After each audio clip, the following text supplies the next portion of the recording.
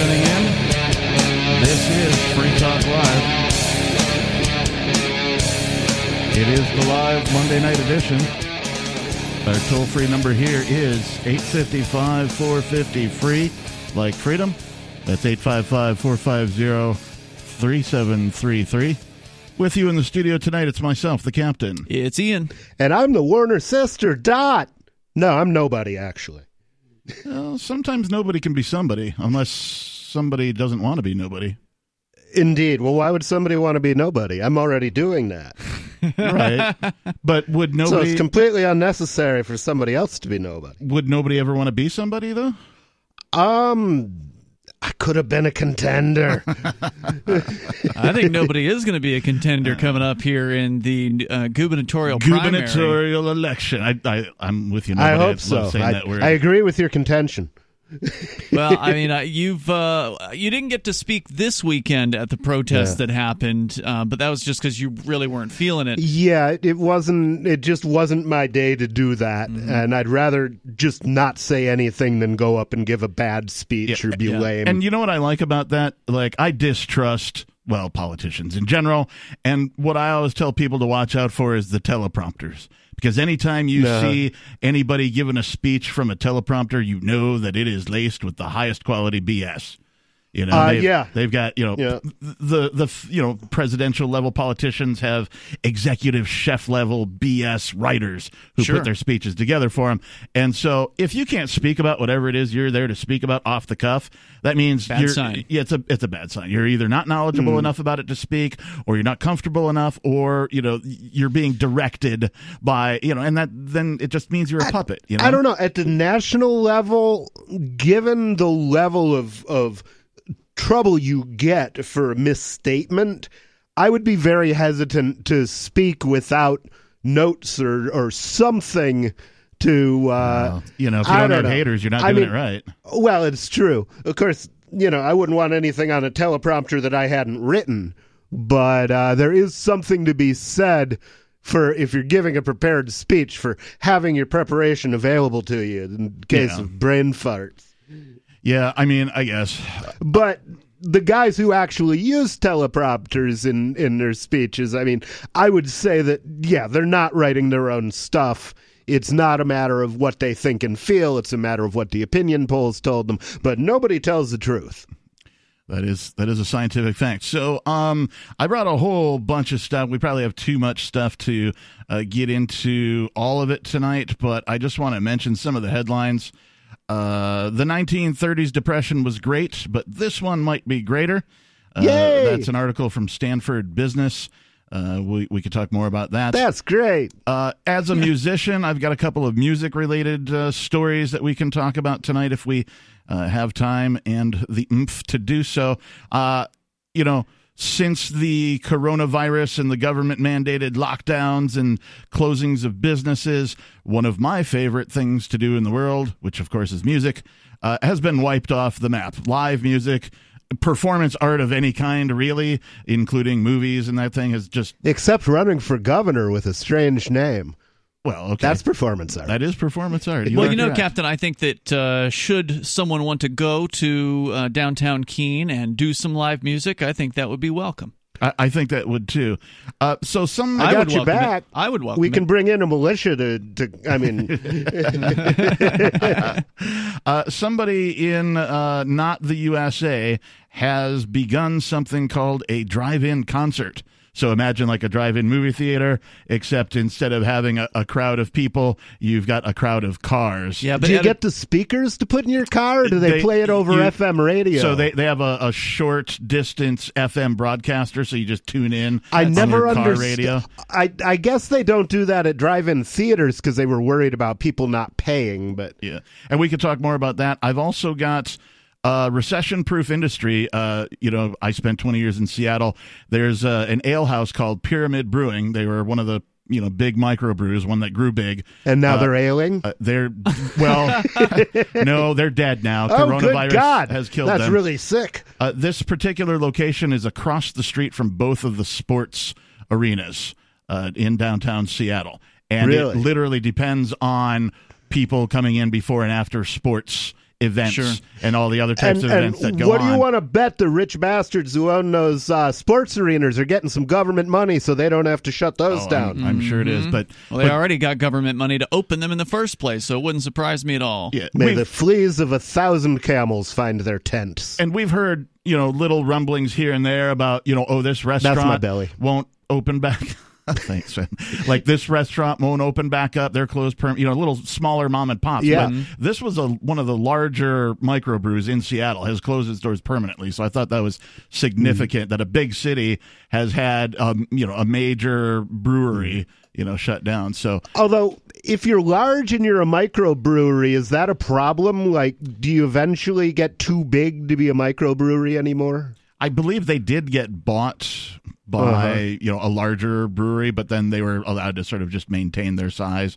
So whatever they grew to, they weren't going to grow any bigger. But they were. Can you go smaller? Are there nano breweries in New Hampshire? There are. Yeah, in New Hampshire, a nano brewery is a form of a license where you can brew up to, I don't remember how many gallons, hundreds of gallons per year. It was the Free Staters who actually worked on that bill. The guys from Area 23. Oh yeah, was that was a Kevin thing? I think it was both of those guys. Okay, yeah. Cool. So I looked into that. I know he worked on that issue for years. I considered that as a potential business pre-coronavirus, and we'll see what happens. I've also got this story. If you thought 2020 was off to a bad start, well, it might be even worse. This is from Gizmodo.com. Great. Now invasive murder hornets are a thing to worry about. Okay, from the whole world to 2020, I'd just like to say, wrong hole. Yeah. And then I also have another story about, again, musically related. I said I had two stories that were related to music. I've got this one about Woodstock, the concert that changed the face of music, really. I heard about that. It happened before I was born, but it apparently occurred during an H2N3 pandemic. And so this article is that compares, like 3 times as bad as H2N1? I found that weird too, but I was like, yeah, it seems like they number them backwards or something. I don't know how that works. I don't know how they determine. Of course, they used to call diseases foot and mouth disease. So, but the point here is that people weren't freaking out about the pandemic. It compares what the government has done now versus what the government did then, and it is quite the contrast. So we could talk more about that. I wanted to imagine going down in history as worse than Nixon. It was Nixon in office during Woodstock, wasn't it? I believe so. No wonder people took the brown acid. Yeah. Take the brown acid, bro. Actually, I know a guy who claims to have eaten, or I'm sure he's dead by now, but he claimed to have eaten the brown acid and not had any problem with it until they said, don't eat the brown acid. And then he drove himself crazy for the rest of the concert, trying to figure out why. But other than that, it was a good trip. Oh, my goodness. So this article about the giant murder hornet starts with, hey, 2020, can you chill for like 5 minutes? Now on top of a literal pandemic and nearly unparalleled global economic unrest, it seems you'll need to add murder hornets to the list of reasons to lose sleep these days. Somebody panic. Right. If you want to split hairs, technically they're Asian giant hornets, but these flying nightmares have chalked up several colorful monikers such as Yak Killers, the giant sparrow bee, and, oh, dear God, someone burn it with fire. Though that last one might have just been the author's reaction upon seeing these real-life creatures. Do you think maybe Asia's mad at us? It's because they've been, there's been a lot of things coming out of Asia that have been an issue. Where's Chuck Norris when you need him, right? Yeah. Anyway, is there a problem with the youth in Asia, maybe? Youth in Asia, yeah, nice. And we're here to, of course, take your calls, your thoughts. You're free to call in about whatever you want to. Take control of the airwaves. Our toll-free number here is 855-450-3733. Again, that's 855-450-3733. We'll have more for you coming up. This is Free Talk Live.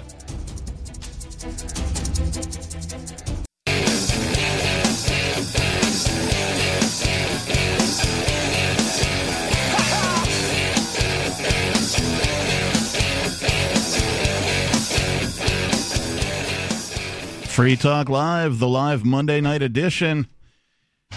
Our toll-free number here, of course, is 855-450-3733. That's 855-450-FREE, as in freedom.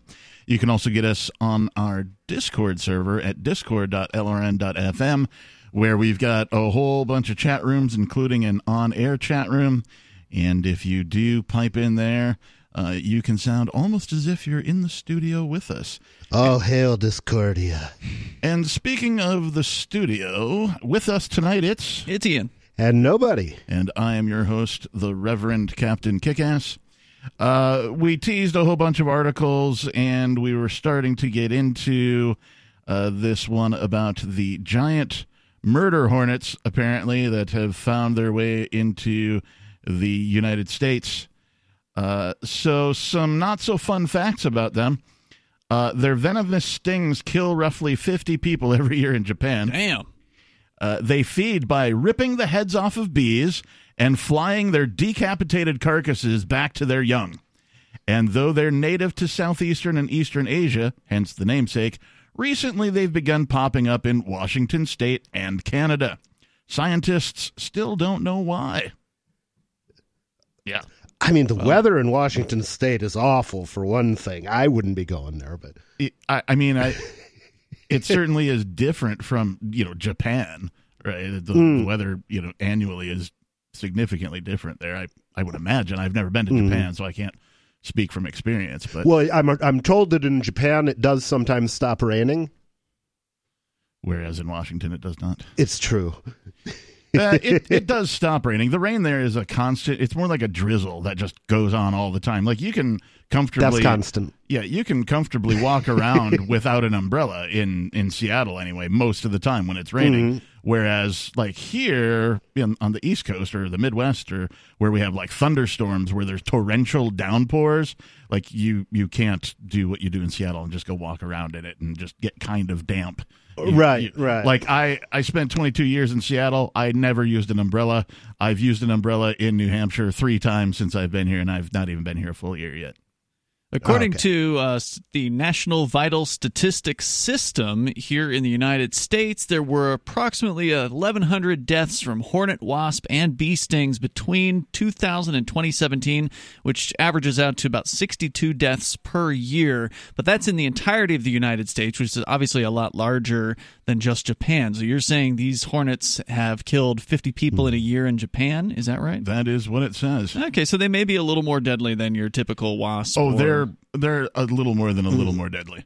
There's something out of a monster cartoon with this huge yellow-orange face, says Susan Kobe, a bee breeder with Washington State University Department of Entomology, in a recent statement. It's a shockingly large hornet, added Todd Murray, an entomologist and invasive species specialist, also with the university. It's a health hazard and, more importantly, a significant predator of honeybees. Now, they'll talk about this a little bit. We already know that bees are kind of in trouble. Yeah, their populations have been dwindling, and the last thing they need is another predator, to help that population dwindle even more.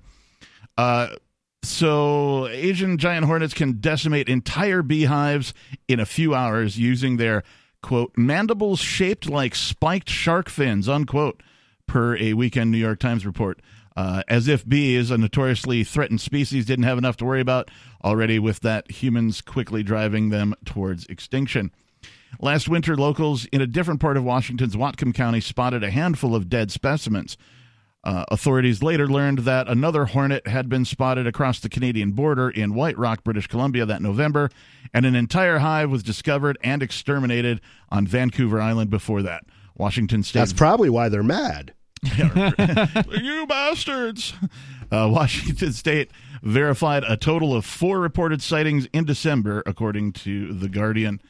Officials sent several specimens to be analyzed by a lab in Japan where scientists confirmed they were indeed Asian giant hornets.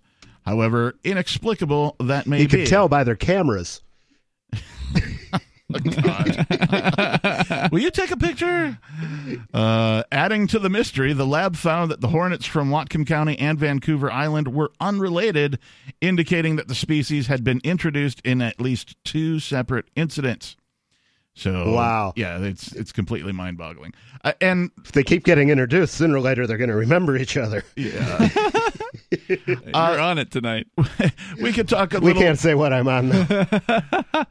We could talk a little bit more about the giant murder hornets, but first, let's go to some of your calls. I mean, what else is there to say? And I'm not going to stop going outside. That's what they call it when they gather 3 crows together. It's a murder of crows. That's true. 2 crows is just attempted murder. I mean, okay, you asked. So the discovery comes with terrifying implications. The hornet's queen can grow up to 2 full inches long, and their stings deliver potent venom that can be comparable to that of a venomous snake bite if you're unlucky enough to get attacked by a swarm. Unlike bees, they can jab you multiple times using stingers nearly the length of a hypodermic needle. Well, I mean, maybe these things more likely to swarm, because I don't think I've ever in my entire lifetime seen a swarm of any kind of wasp or hornet or bee. They're almost always out floating around by themselves, doing whatever thing they're doing, building a nest or the article doesn't talk about their swarm factor.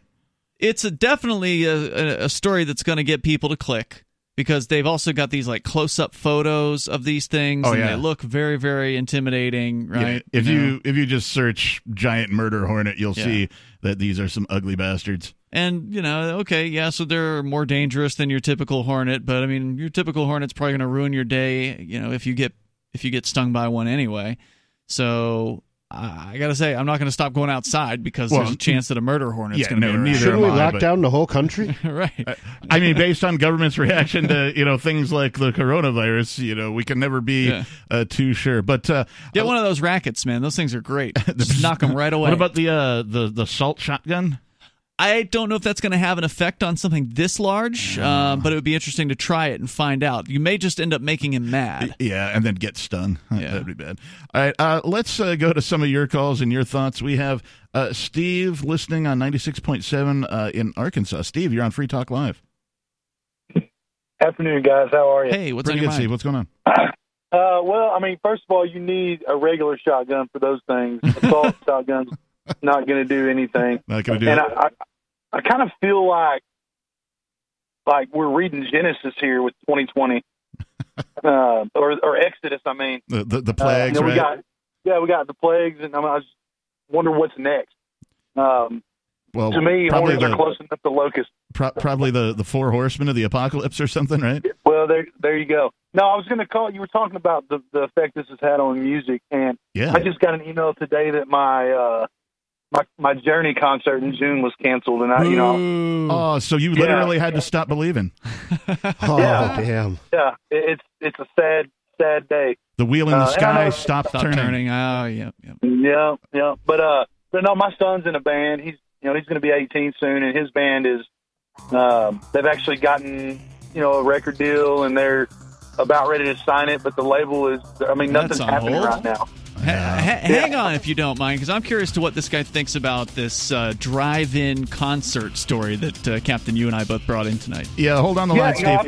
Hold on. We'll be back in just a moment. This is Free Talk Live, 855-450 free like freedom. Give us a call. Bitcoin.com has launched a trading platform at local.bitcoin.com, allowing you to buy or sell Bitcoin Cash via dozens of payment methods like PayPal, Venmo, bank deposit, remittances, or meeting in person with cash. There are no ID requirements to sign up for and use the site, and all communications between buyers and sellers are encrypted. Finally, a global trading platform that respects your privacy. Visit local.bitcoin.com to get started trading Bitcoin Cash.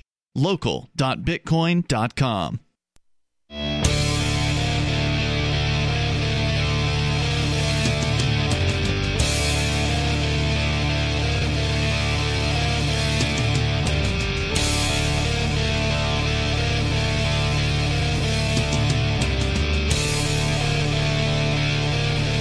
Yes, this is Free Talk Live, the live call-in radio show where you can take control and talk about whatever you want. Our toll-free number here is 855-450 free like freedom. That's 855-450-3733.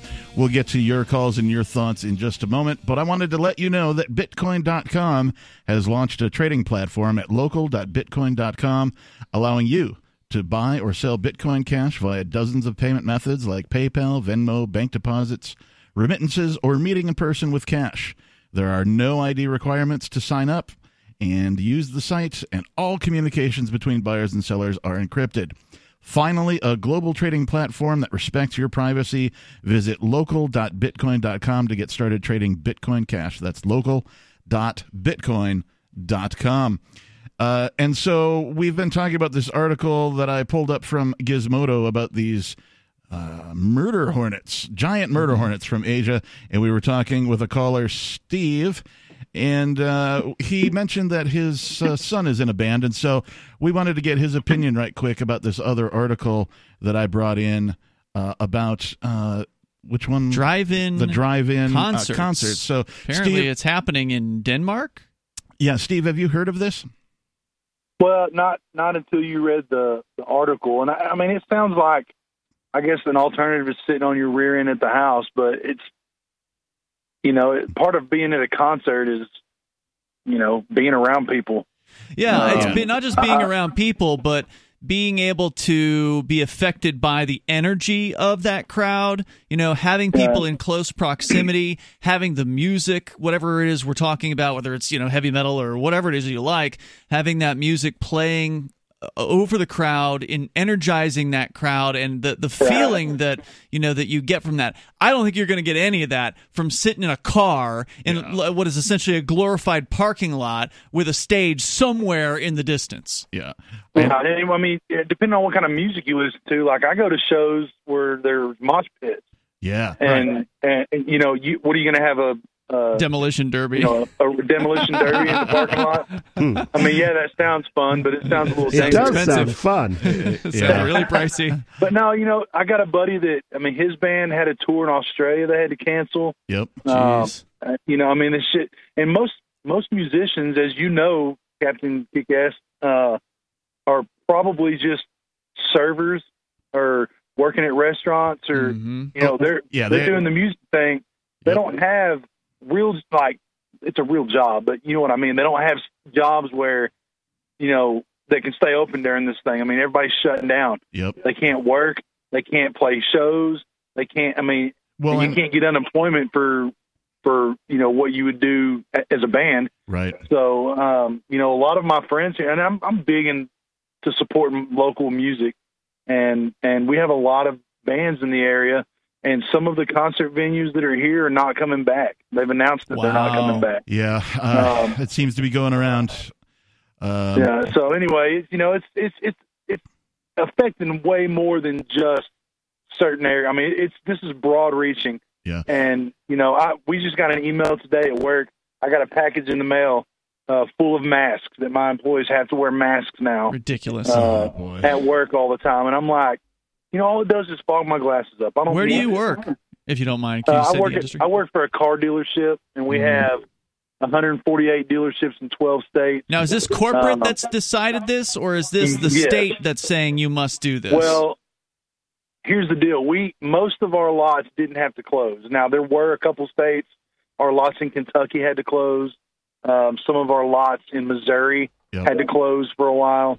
And some of this phase one reopening, you have to wear masks. Well, we didn't have to wear masks the whole time, and now all of a sudden we're still open, but now they want us to wear masks. I mean, kind of like putting a condom on after you knock somebody up. Right. In my opinion, it's government here. Have some.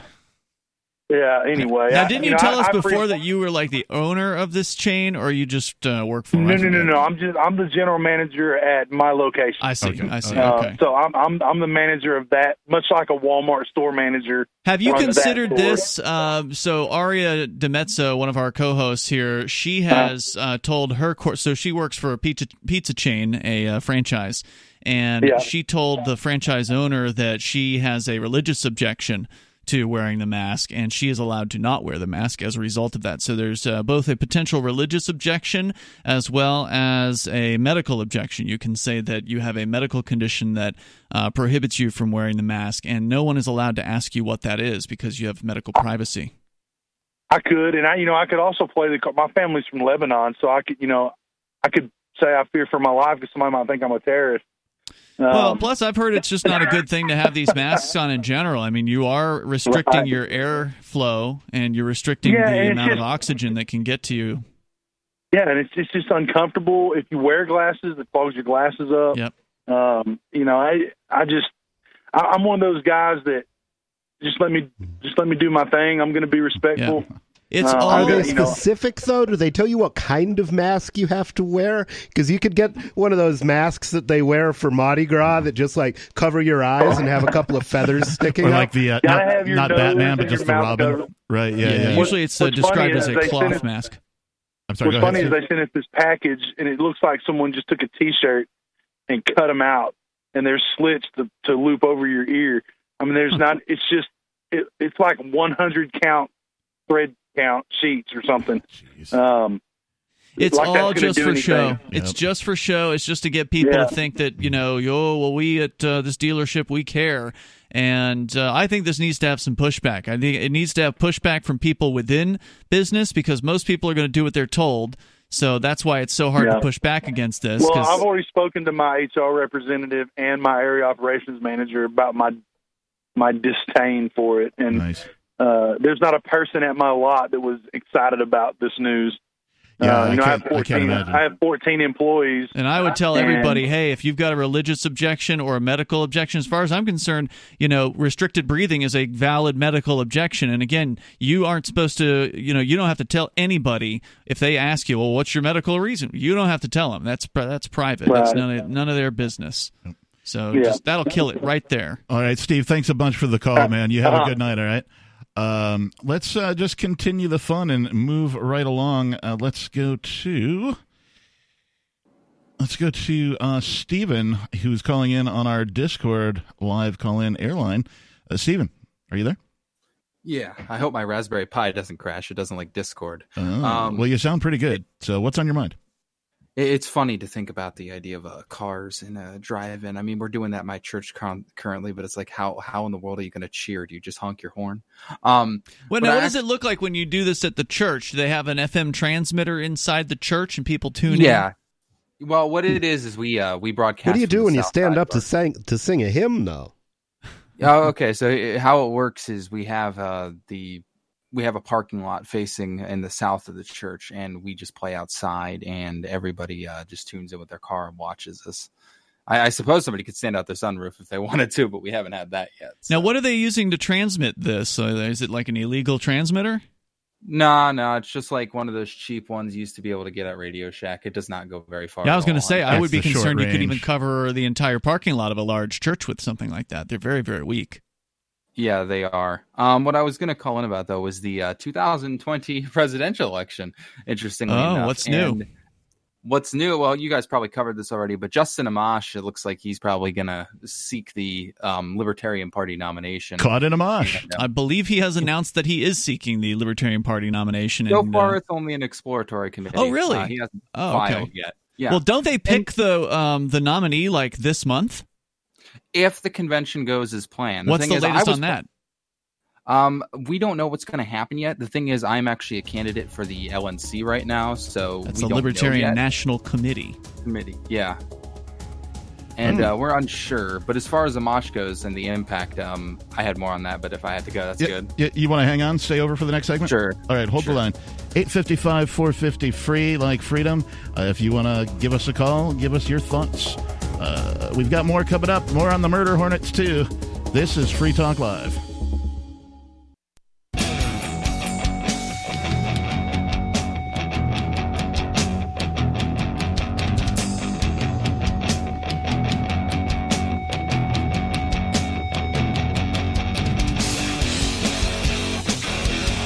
Yes, it's the live Monday night version of Free Talk Live.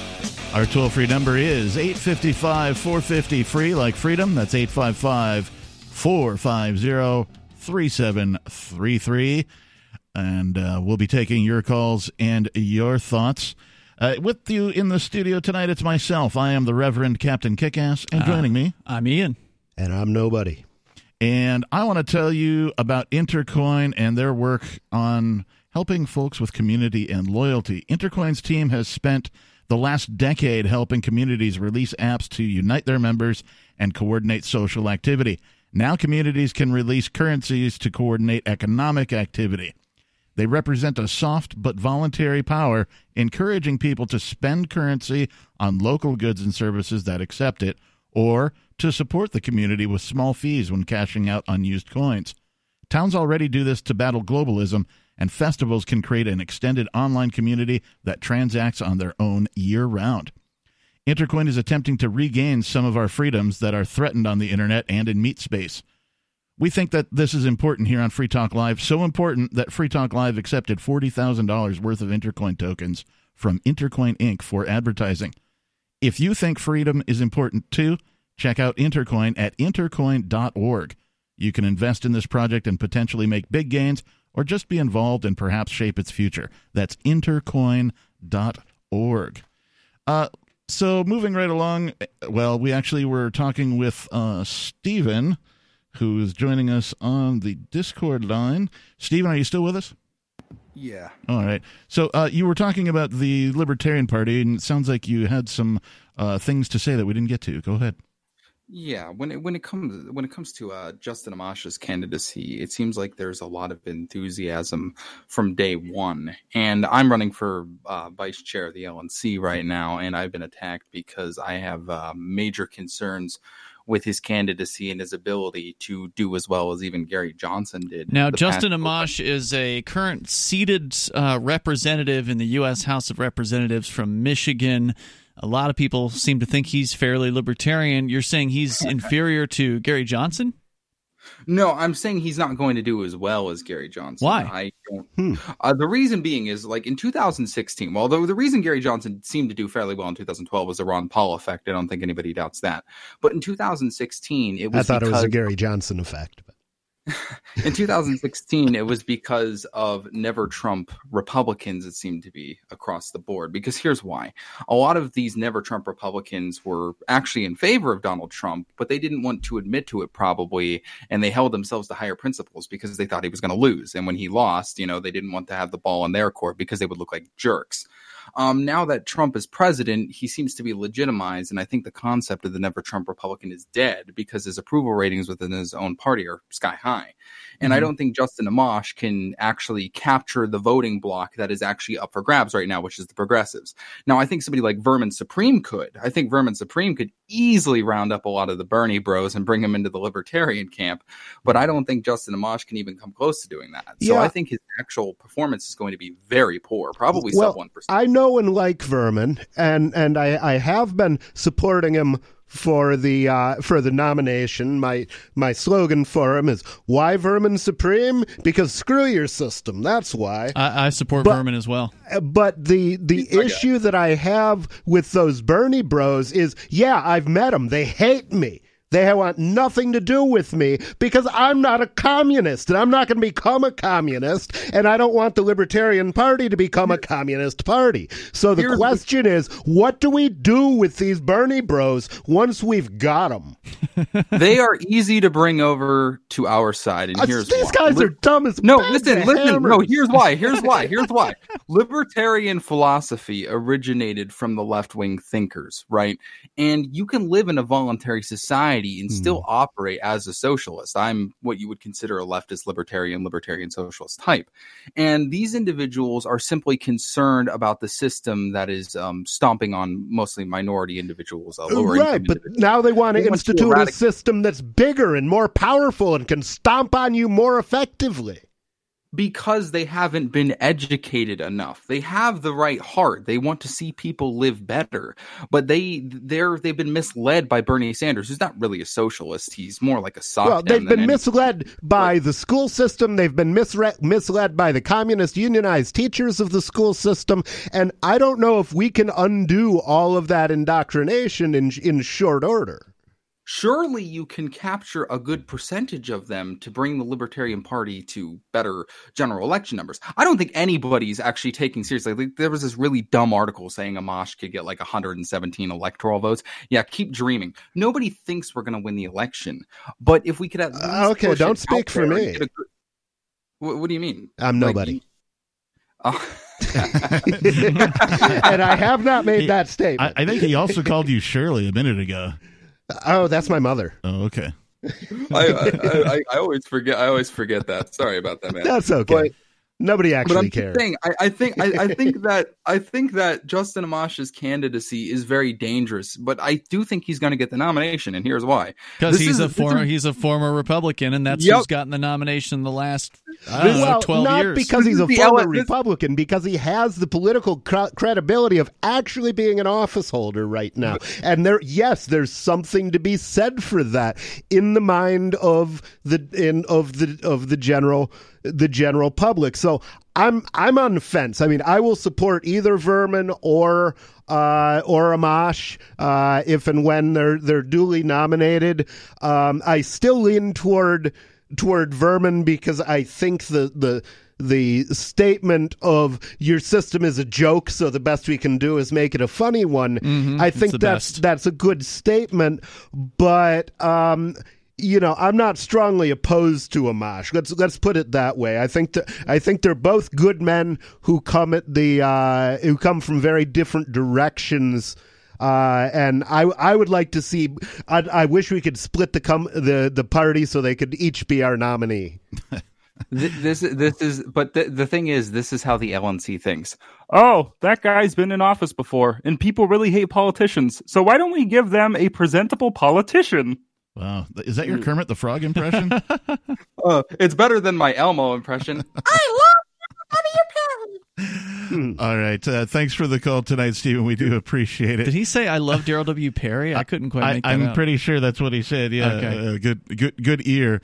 And Gene, you're with us. Apparently he's still listening on another device. Hey, Gene. Don't do that. Gene. I'm here. Yeah. There's some squeal Make kind of it thing stop. going on. It has stopped. Oh. No, it hasn't. That's probably a fan. Okay. You mean like a person who enjoys the show, or like a device that blows air? And badly needs oil. Oh boy, that room is even worse. Yeah, it sounds So really this bad. room has got too much noise in it? Put him on hold, and then we can come back to him. We'll come back to you, Gene. It wasn't there when you screened him? No, it was not there at all. That's he sounded great, actually. So while we're waiting for Gene to reorient, let's go to James in Boulder County, Colorado. He's listening on Twitch. James, you're on Free Talk Live. Yes, hello. Hey, how's it going, guys? What's on your mind, James? Well, yeah, we were talking about masks earlier. I just want to say, I'm a dump truck driver working on an airport right now. I sit in the truck by myself 10, 12 hours a day. Mm-hmm. I get out to the restroom. That's about it.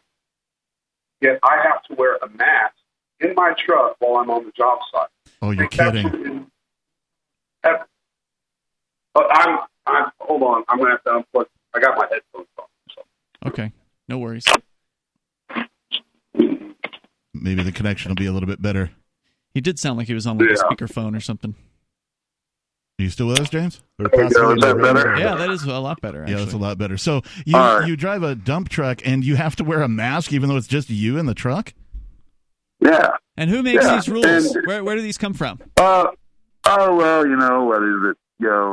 the governors and mayors, you got to wear a mask in public and all that. I think that actually came down from the main contractor on that job. Well, they told me that I couldn't actually come to the job for 2 weeks. I had to take 2 weeks off because I come from out of state to work that job. They literally paid me $3,000 to sit at home for 2 weeks. Huh. So you think this is a state of Colorado mandate that is being put on the company, and they're just doing what they're told? Well, the job I'm working on is in Missouri. Oh, in Missouri, okay.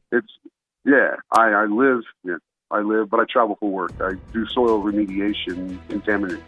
Well, I would say it's a medical necessity that you not wear a mask. Yeah, I mean, if you want to get out, that might be a good way to do it. I mean, the N95 they're not providing masks, yet we have to wear one. The N95 mask is the only one that can really protect you from a virus, but yet these guys are wearing bandanas or these just paper masks, which, and you're just sitting in a damn truck. Collect the virus. There's more coming up here. Thanks, James. Remember when you first heard about Bitcoin? How long did it take you to realize this little project would soon change the world? Do you kind of wish you had gotten involved sooner? Well, now is your chance to be part of the next revolution in money. Intercoin is working to finally make crypto go mainstream. It's designed to be scalable enough to support everyday payments and even elections without the state. Bitcoin was originally supposed to be a peer-to-peer cash system, the way we would all pay one another without having to trust any third party. But instead, over time, it mostly became a store of value. That's because every 10 minutes, the Bitcoin network must put all transactions into a block, and that block can only hold so much. If crypto is to become mainstream, for everyone to use it in everyday payments, we need a new architecture, one that's as secure as Bitcoin while being far more scalable. Check out intercoin.org to find out more, and maybe pick up some of those coins for yourself.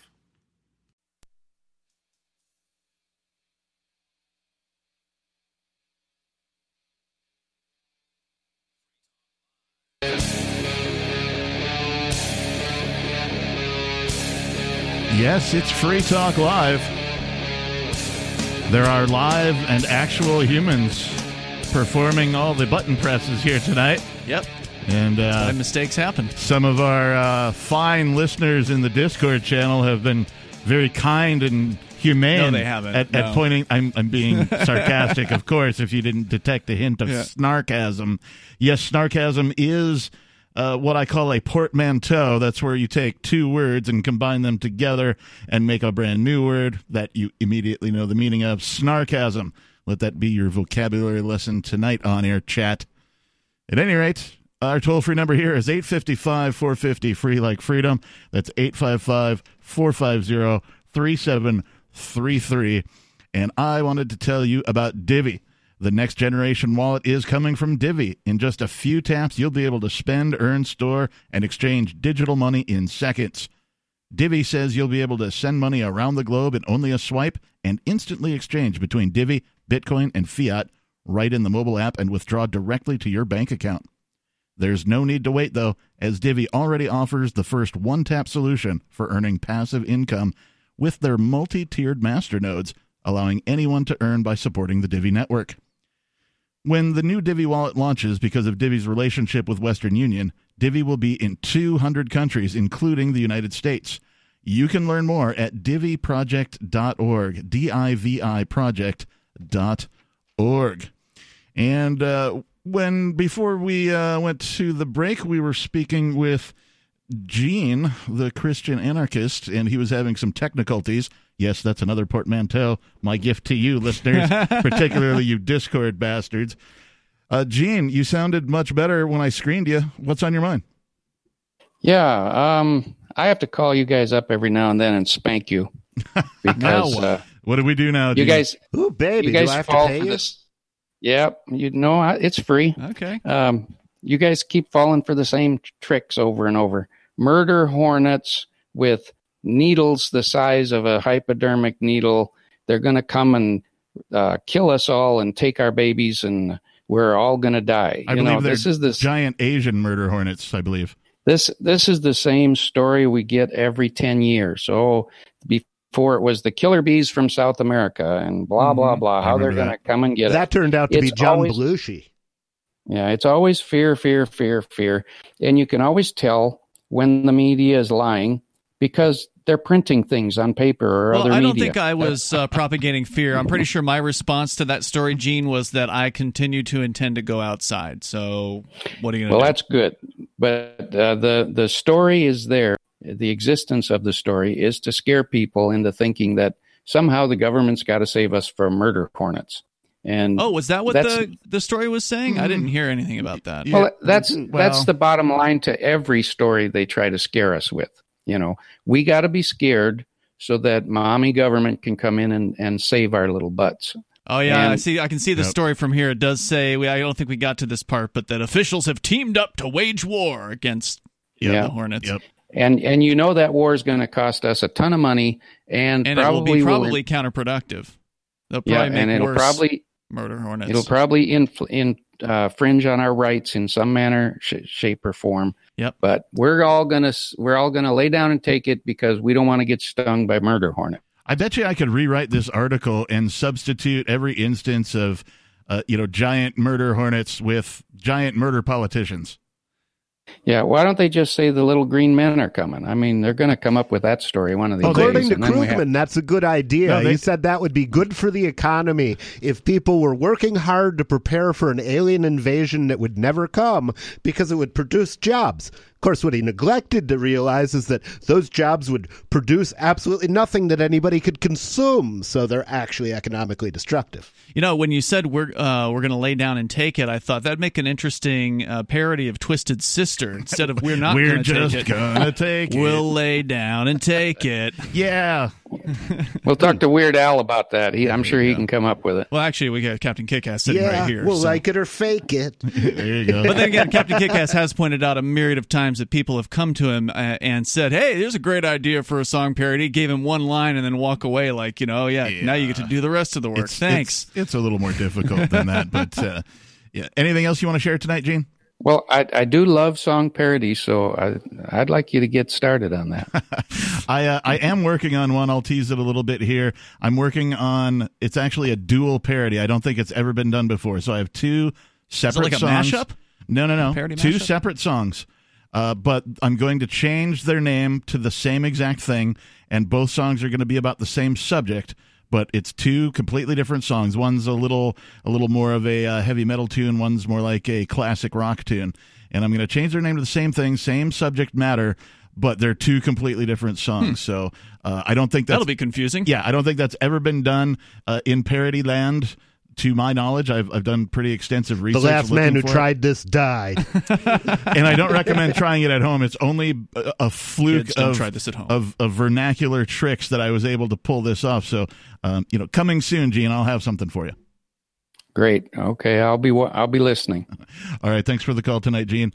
Every now and again, Gene will give us a verbal spanking, and we'll just kind of take it. Right, nobody? We're just gonna take it. Yeah, we'll like it or fake it. Nice. So let's just go ahead and continue the calls. We've got Mike, who's listening on D-Live, calling from Pennsylvania. Mike, you're on Free Talk Live. Yeah, how you guys doing? What's Good. on your mind, Mike? Well, I just wanted to touch the topic on everybody that did call about these, Asian giant hornets or whatever. The only thing that really crosses my mind with this is they do attack honeybees, which honeybees it's 1/3 of our food that we eat. The honeybees provide, and 80% of our, every day. You go clothing, through a lot of like honey. that. Are you a bear? Yeah, I do keep it. I do store it. That's for sure. But let's go get some picnic baskets. Thing about these thing is he's right. It's 2013, a long time ago. Yeah, in Asia or somewhere or Japan, they did kill 42 people and injure over 1,500. But they found they've been supposedly spotting these things for months now. Now only 2 small groups in Washington State, but somebody's following them and tracking them for months supposedly. Yeah. But the only bad thing, the negative thing on this is that the venom in there, it can destroy red blood cells, and which can result in kidney failure. But it's not likely. We have a lot. Mosquitoes are the deadliest on our planet, in my opinion. Ticks. These new ticks we come out with every year. You don't see them coming. I mean, at least with a hornet or a wasp or whatever, it's pretty hard to miss those guys because they're noisy, they're large. And you have to piss them off. Generally, yeah. Yeah, ticks you don't even know where they're coming from. Nope. They come from the ground. Yep, if you're walking through the woods, you better check yourself when you get home because there's a good chance one of them's just crawled up your pants. Yep.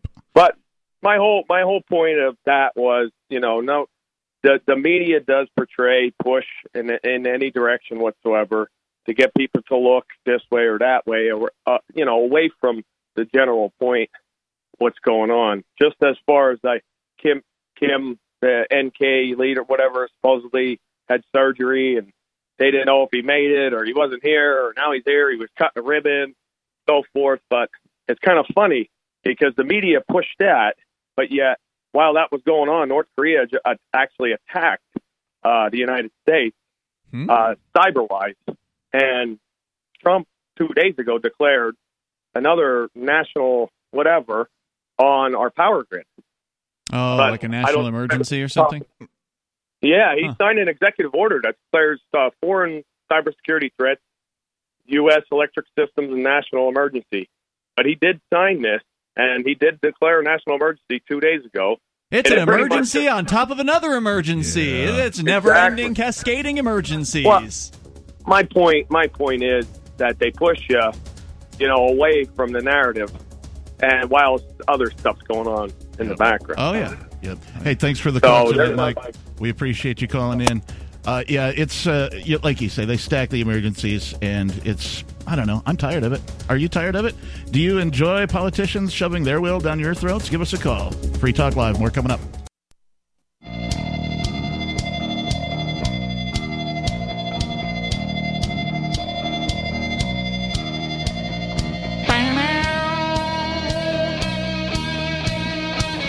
Mouth guitar. Mouth guitar time. Whittly, whittly, whittly, whittly, whittly. Whittly, whittly, woo, woo, woo, woo.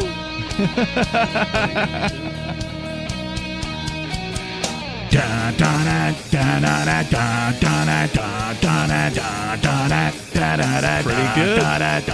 That's pretty good. Yeah, I learned from the best, two of the best mouth musicians, mouth guitarists ever, Beavis and Butthead. Beavis and Butthead, yes. Yeah. Love those guys. 855 450 free like freedom. We might be having too much fun. Yeah, I here on thought this. you guys were just screwing around, and then I looked at the clock and went, "Oh, they've got their headphones on. We're really on the air. We're live. What's going on?" 855 450 free like freedom. If you would like to give us a call and let us know what's on your mind, you can take control of the airwaves and talk about whatever you'd like to talk about. Lots of participation tonight for a Monday. Thanks for doing that, guys. We have Nice to hear from talked a bit about giant Asian murder hornets. We've talked about a seemingly poor idea of drive-in concerts. Well, I don't think you've even really expressed yourself on this yet. I mean, somebody brought it up, and we kind of got distracted, and I think this is a terrible idea. And I'm not even a performer, I mean, on one hand, I'm not even a huge concert goer, but I've been to enough in my time to where I know I would not want to go to this. So on one hand, I enjoy innovation, right? Mm-hmm. And so somebody went, okay, I'm a performer, and I understand being a performer myself and also having a bunch of musician friends who are also performers. And some of them cross, they're not just musicians, they're also theater people or whatever, right? They've got performance art of different variety. They're dancers and stuff like that. So all of these people, none of them do it professionally, right? Almost none of them. They do it for the love of the art. Right. They do it for the love of the art. And they're hurting right now because that's part of who they are as people, right? They can't go out and perform to even a small crowd. Right? I didn't go see it, but I saw a headline. I did not go to click on it, but I saw a headline that Metallica played in their homes. Yeah, and I don't want to watch that. Yeah, this has been going on. People have been live streaming from, their rehearsal facilities or their backyard or at least that kind of a thing. At least if you were live streaming from a rehearsal facility, you should have the whole band there together. Right. They had Metallica's guys separated, in each of their own homes, somehow playing. I don't even know how that would work with the delays on the internet. It just sounds like a mess. Yeah, it would all have to be synchronized to a click track. I've seen videos of people doing that. And then, so what they would have to do is give everybody a click track, right, that's set to the beats per minute of the song, have them all independently play to the click track, not hearing everybody else. And then mix it later. So there's a delay in the broadcast. It's kind of live. Right, so it's not like really live. There's probably we have a 7-second, 10-second delay. Maybe it wasn't live. Maybe they broadcast. pre-produced it and then aired it. Yeah, I would imagine they would have something like a couple of minutes, right, from when they're actually playing to the time it hits your computer screen. I didn't watch it either, but then again, Metallica are a bunch of sellouts. So yeah, right. It's in my book anyway. I don't know. I got irritated at them when they came out against Napster. That's right. That's when they really jumped the shark. Really, you guys really haven't made enough money. You're upset that people are listening to their music, to your music more. Let's make a point. They went after their own fans in that case, right? Because it was their fans who were sharing their music. Yeah, Lars is a douche, so.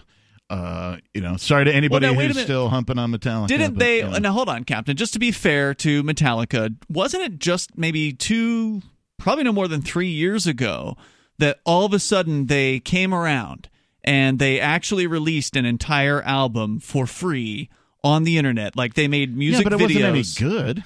They made music videos of all their tracks, and I don't know, I played one or two of the tracks, and I thought, yeah, this was pretty, I thought it was fine.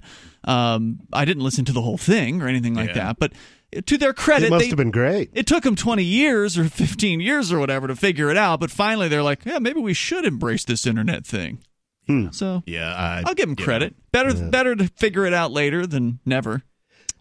All the works of Shakespeare were produced without any copyright laws on the books. It's true. He just wrote them. Or she. Yeah, that is a matter of fact. So anyway, you were asking... I think it was Richard de Vere, actually. Yeah, I don't know. I've heard a theory that it was a woman, but I don't know. Yeah, I don't know either.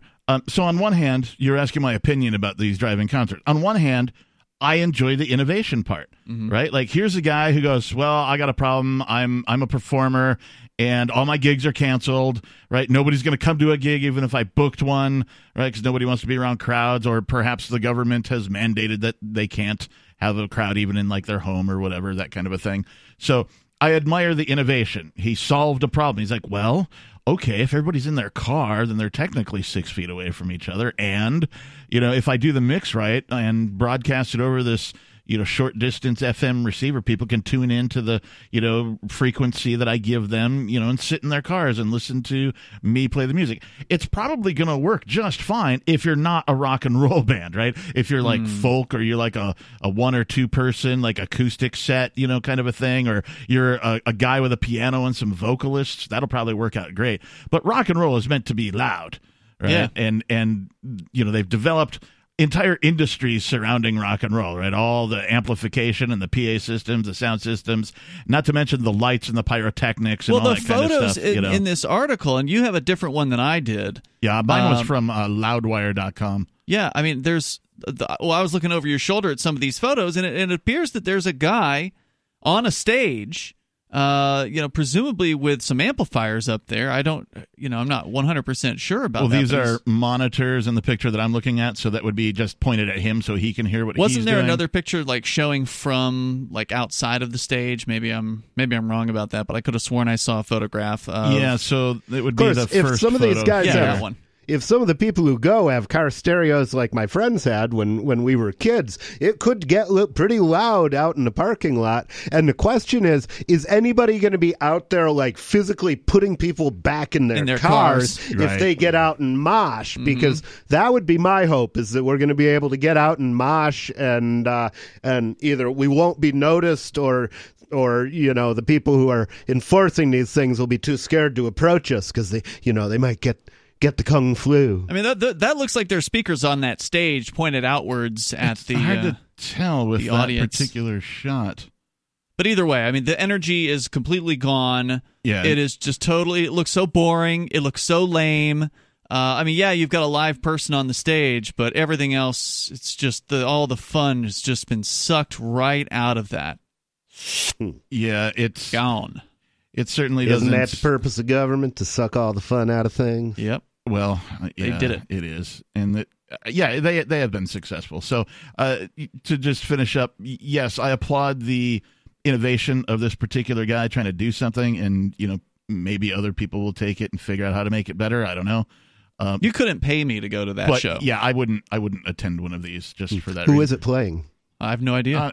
Somebody in where was it? Denmark. It was Denmark, right? Yeah. Oh, I probably wouldn't Danish go see it city either. I don't even speak Danish. Aarhus. Aarhus, in the middle of our street. Oh, sorry. It says popular singer Mads Langer. Mads Langer. I've heard that name. Sounds like a beer. It does, yeah. He performed to a sold-out crowd of cars. Unbelievable. Who drove into a field where the musician was performing at the newly erected concert stage. 500 tickets was announced just 6 days prior to the event. So, I mean, hooray it was for 500 cars they said he was playing for? So were they like cartoon cars from the movie? No, actual motor vehicles, nobody. 855-450 free like freedom. If you'd like to call us and get on the air, you can. This is Free Talk Live, and Metallica Sucks. The next generation wallet is coming from Divvy. In just a few taps, you'll be able to send, earn, spend, and exchange digital money in seconds. Send money around the globe with only a swipe. Instantly exchange between Divvy, Bitcoin, and fiat right in the mobile app and withdraw directly to your bank account. Divvy already offers the first one-tap solution for earning passive income with crypto. Multi-tiered masternodes allow everyone to partake in the network. Visit DivvyProject.org. DivvyProject.org.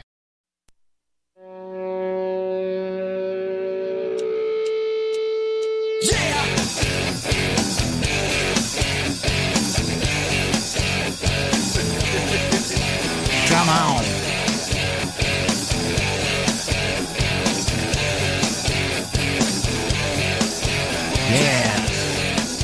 Yes, it is Free Talk Live, the live Monday night edition.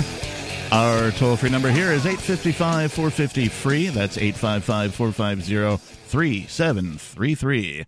If you would like to get on the air and talk about, well, whatever you'd like. It's Free Talk Live, after all. We also have a Discord server over at discord.lrn.fm. And we've got a whole bunch of chatting going on, many different channels over there. And we also have some on-air call-in lines over yonder, so you could sound almost as if you're in the studio with us by utilizing that particular avenue. And with you tonight, it's myself, the captain. It's Ian. And nobody. And we were most recently talking about an innovator who decided to put on a concert where everybody who attended would have to be in cars, so a drive-in concert. And we've had some opinions about that. Do. And I thought, yeah, right? I thought it would be a natural segue to talk about something that occurred during Woodstock for our listeners that are under, 30 or so, who might not be all that into music. If you don't know what Woodstock is, it was a festival thrown in 1968, I think. Was it 68? 68, yes. 1968. And it literally changed the face of music at the time. And what was interesting to me about this particular article written by Jeffrey Tucker out of the American Institute for Economic Research is that Woodstock occurred in the middle of a pandemic. What? You mean all those people were in close proximity with one another? During a pandemic? Not only were they in close proximity, but they were also dancing together. They were eating, sitting down in restaurants together. And they refused to socially distance themselves from the brown acid. They certainly did refuse to distance themselves from the brown acid. So Jeffrey Tucker writes, in my lifetime, there was another deadly flu epidemic in the United States. The flu spread from Hong Kong to the United States, arriving December 1968, peaking a year later. It ultimately killed 100,000 people in the U.S., mostly over the age of 65, and 1 million worldwide. Lifespan in the U.S. in those days was 70, whereas it's 78 today. Population was 200 million as compared with 328 million today. It was also a healthier population with low obesity. If it would be possible to extrapolate the death data based on population and demographics, we might be looking at 250,000 deaths today from that particular virus. So in terms of lethality, it was as deadly and scary as COVID-19, if not more so, though we shall have to wait and see. Obviously, the COVID-19 pandemic is not over. And were they too cowardly to go to work? Well, let's find out. In 1968, says Nathaniel L. Moore in National Interest, the H3N2 pandemic killed more individuals in the U.S. than the combined total number of American fatalities during both the Vietnam and Korean Wars.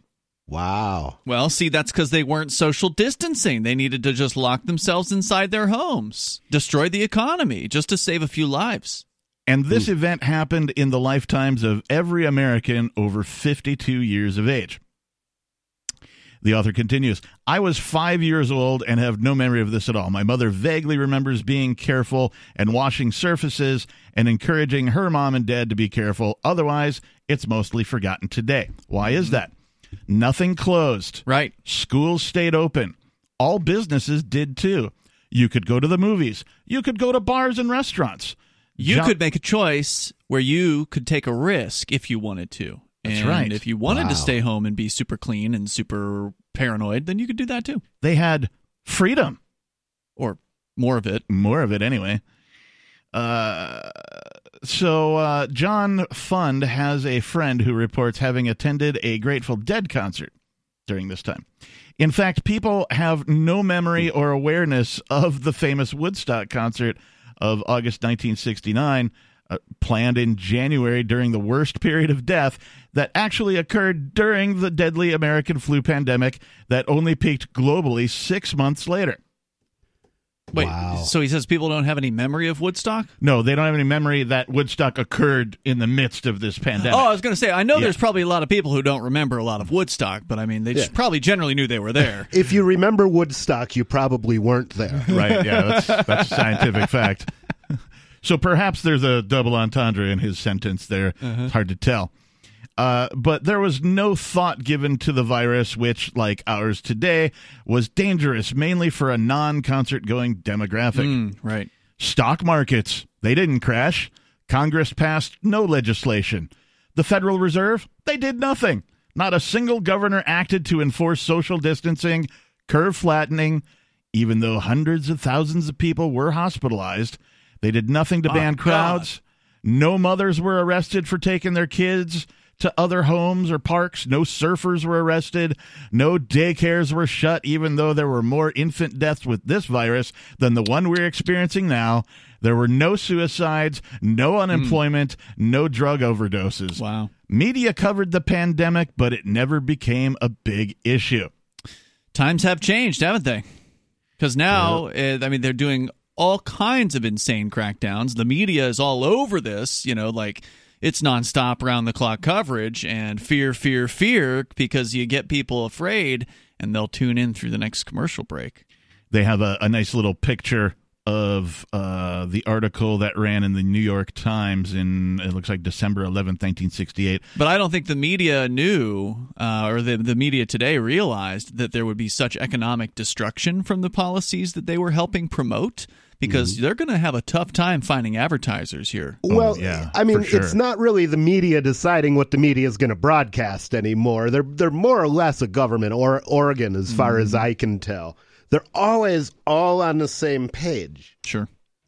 As Bohan Panchevsky in the Wall Street Journal points out, in 1968 through 70, news outlets devoted cursory attention to the virus while training their lenses on other events such as the moon landing and the Vietnam War, and the cultural upheaval of the civil rights movements, student protests, and, of course, the sexual revolution. That's all way more interesting. Yeah, absolutely. And again, the part about nobody did anything. You know what I mean? They just, hey, it's a free country. You go about your business. If you want to, do some things yourself, you're free to do so. You want to wash some stuff down. You want to, be more sterile than you were before, whatever it is, you were free to do so. So the author continues, the only actions government took was to collect data, watch and wait, encourage testing and vaccines, and so on.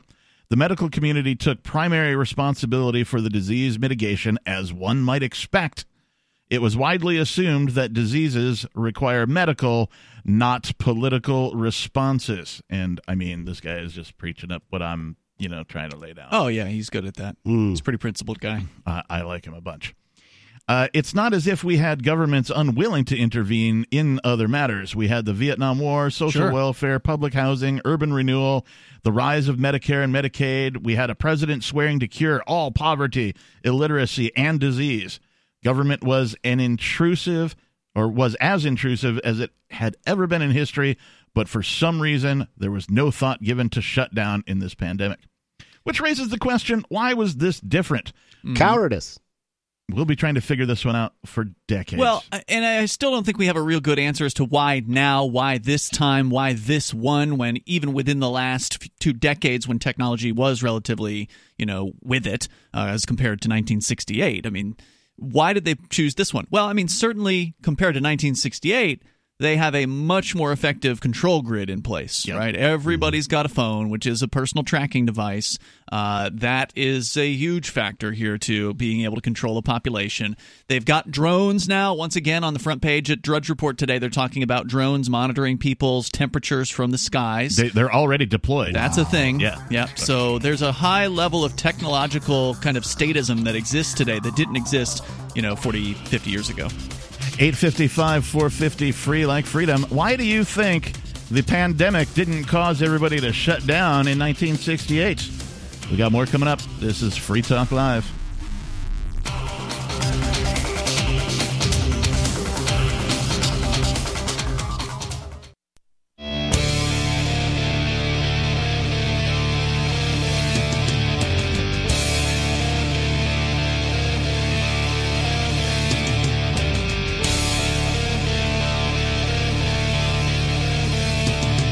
Yes, it's Free Talk Live. 855-450-FREE, like freedom. That's 855-450-3733. You can give us a call and talk about, well, whatever you'd like to. Take control of the airwaves. In the studio tonight, it's Ian. And nobody. And, of course, I am your host, the Reverend Captain Kickass. We were talking about this article written by Jeffrey Tucker from it's AIER.org, the American Institute for Economic Research, talking about the music festival known as Woodstock that occurred during a pandemic arguably more deadly than the COVID-19 pandemic now. But some differences between then and now, where the government did nothing. They didn't mandate anything. Governors didn't shut any businesses down. People went to restaurants and bars. They were free to make their own choices about whatever would happen. And, of course, the media didn't get carried away and over-sensationalize the whole thing and create mass panic and fear. But more people died, Captain. Don't you care about people dying? Of course I do. I mean, it's important for people to die. If people didn't die, the earth would be completely full. It's the cycle of life. Everybody goes the same way, man. Nobody gets out alive. Everybody dies. It's just part of the cycle, man. But it would be hilarious. Can you imagine how Genghis Khan would react to modern times? I mean, the hubris of anybody to think that politicians can be smarter than Mother Nature when it comes to combating things like a virus, to me, that's just horse hockey. Hockey, I say. I have a much more stern term I'd like to use, but we're on the radio, so I got to use horse hockey, unfortunately. We'll talk more about the Woodstock pandemic, or the pandemic that was happening, the same year that Woodstock was going on. But first, let's go to your calls and your thoughts. We've got Greg from Brooklyn, New York. He's listening to freetalklive.com. Greg, you're on Free Talk Live. Hey, Greg, the resident techno-libertarian calling in. I wanted to talk about how the contact tracing frameworks for Google and Apple are shaping up. Oh, God. I've been doing some looking into that, Greg. I actually brought in an article today for show prep that talks about a mandated contact tracing app in India. Apparently, India has made it mandatory that all folks get a cell phone and download and install this contact tracing app. But go ahead, tell us more about the contact tracing. So in the UK, the contact tracing is being fed into a central database, and it turns out that a certain company is involved, a company called Palantir. This company has been around for over a decade. It's been selling essentially precog data to police departments and other things to see where they should police more for crime, and of course sells to governments for a lot of other things as well. I'm surprised also that who founded it was Peter Thiel. Peter Thiel often calls himself a libertarian. Peter Thiel was the first guy who wrote the first check to Facebook. Oh, really? Which is a company that also collects a lot of data. Right. Now, I've read that the U.S. government, with regards to the COVID-19 virus, is already doing a form of contact tracing, just using the metadata, we'll call it pseudonymous metadata that they already have access to via things like cell towers and Google searches and any sort of anonymous location data that's out there available to like people who do marketing. I thought Google was aggregating that data and publishing it. Are they? Because that was reported weeks ago. Greg, what say you? Well, yeah, I think Well, here's where I'm a little bit like different, where I would say without government, these corporations would totally just stockpile our data. Why not? I think we need to move past corporations. I think we need to have mesh networks and encrypt end-to-end encrypted communication with cell phones, but we can wire our Wi-Fi routers together. And in fact, many cities have done it. There's one in New York City. There's something called Wi-Fi in Spain. There's Freifunk in Germany. And I think that, honestly, the people can put together their own wireless networks and solar panels and electricity generation. But that's going to happen. It's going to take a decade. Until then, we are relying on infrastructure that's built by Google, Facebook, AT&T, and all of these giant corporations. Now, what's this one in New York that you're talking about? This is some sort of a mesh network? Where, how big is it? There's two. There's NYC Mesh, and then there is a Red Hook Wi-Fi. Red Hook is a section of Brooklyn. And is NYC Mesh does it have anything to do with the government, or is that actually independently funded?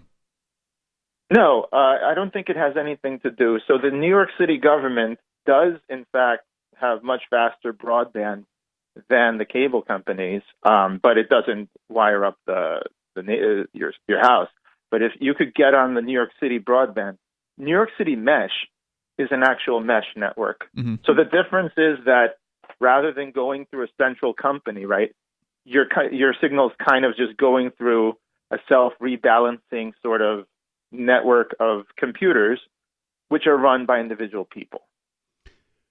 Okay. So have you logged in? I mean, have you actually utilized this network? I have not. I'm mostly focused on building the software for these kinds of networks and, just having people host their own solutions. But in terms of like hardware, cell phone signals, electricity, I think that's where we're going. But as it is right now, I don't see how, like, without government, why wouldn't AT&T just have a massive database? Like, if they're providing cell phone service, right, they have all your data, why would they just delete it? Well, you know what I mean? For one thing, we'd have a lot more choices without government. So if companies started doing things like that and you didn't need a license to start a new one, you could just start a new one. Or so I think there would be a lot more choices available to you, and that would constrain corporate activity to some extent. Right, because, I mean, we know that corporations are a creation of statism, right?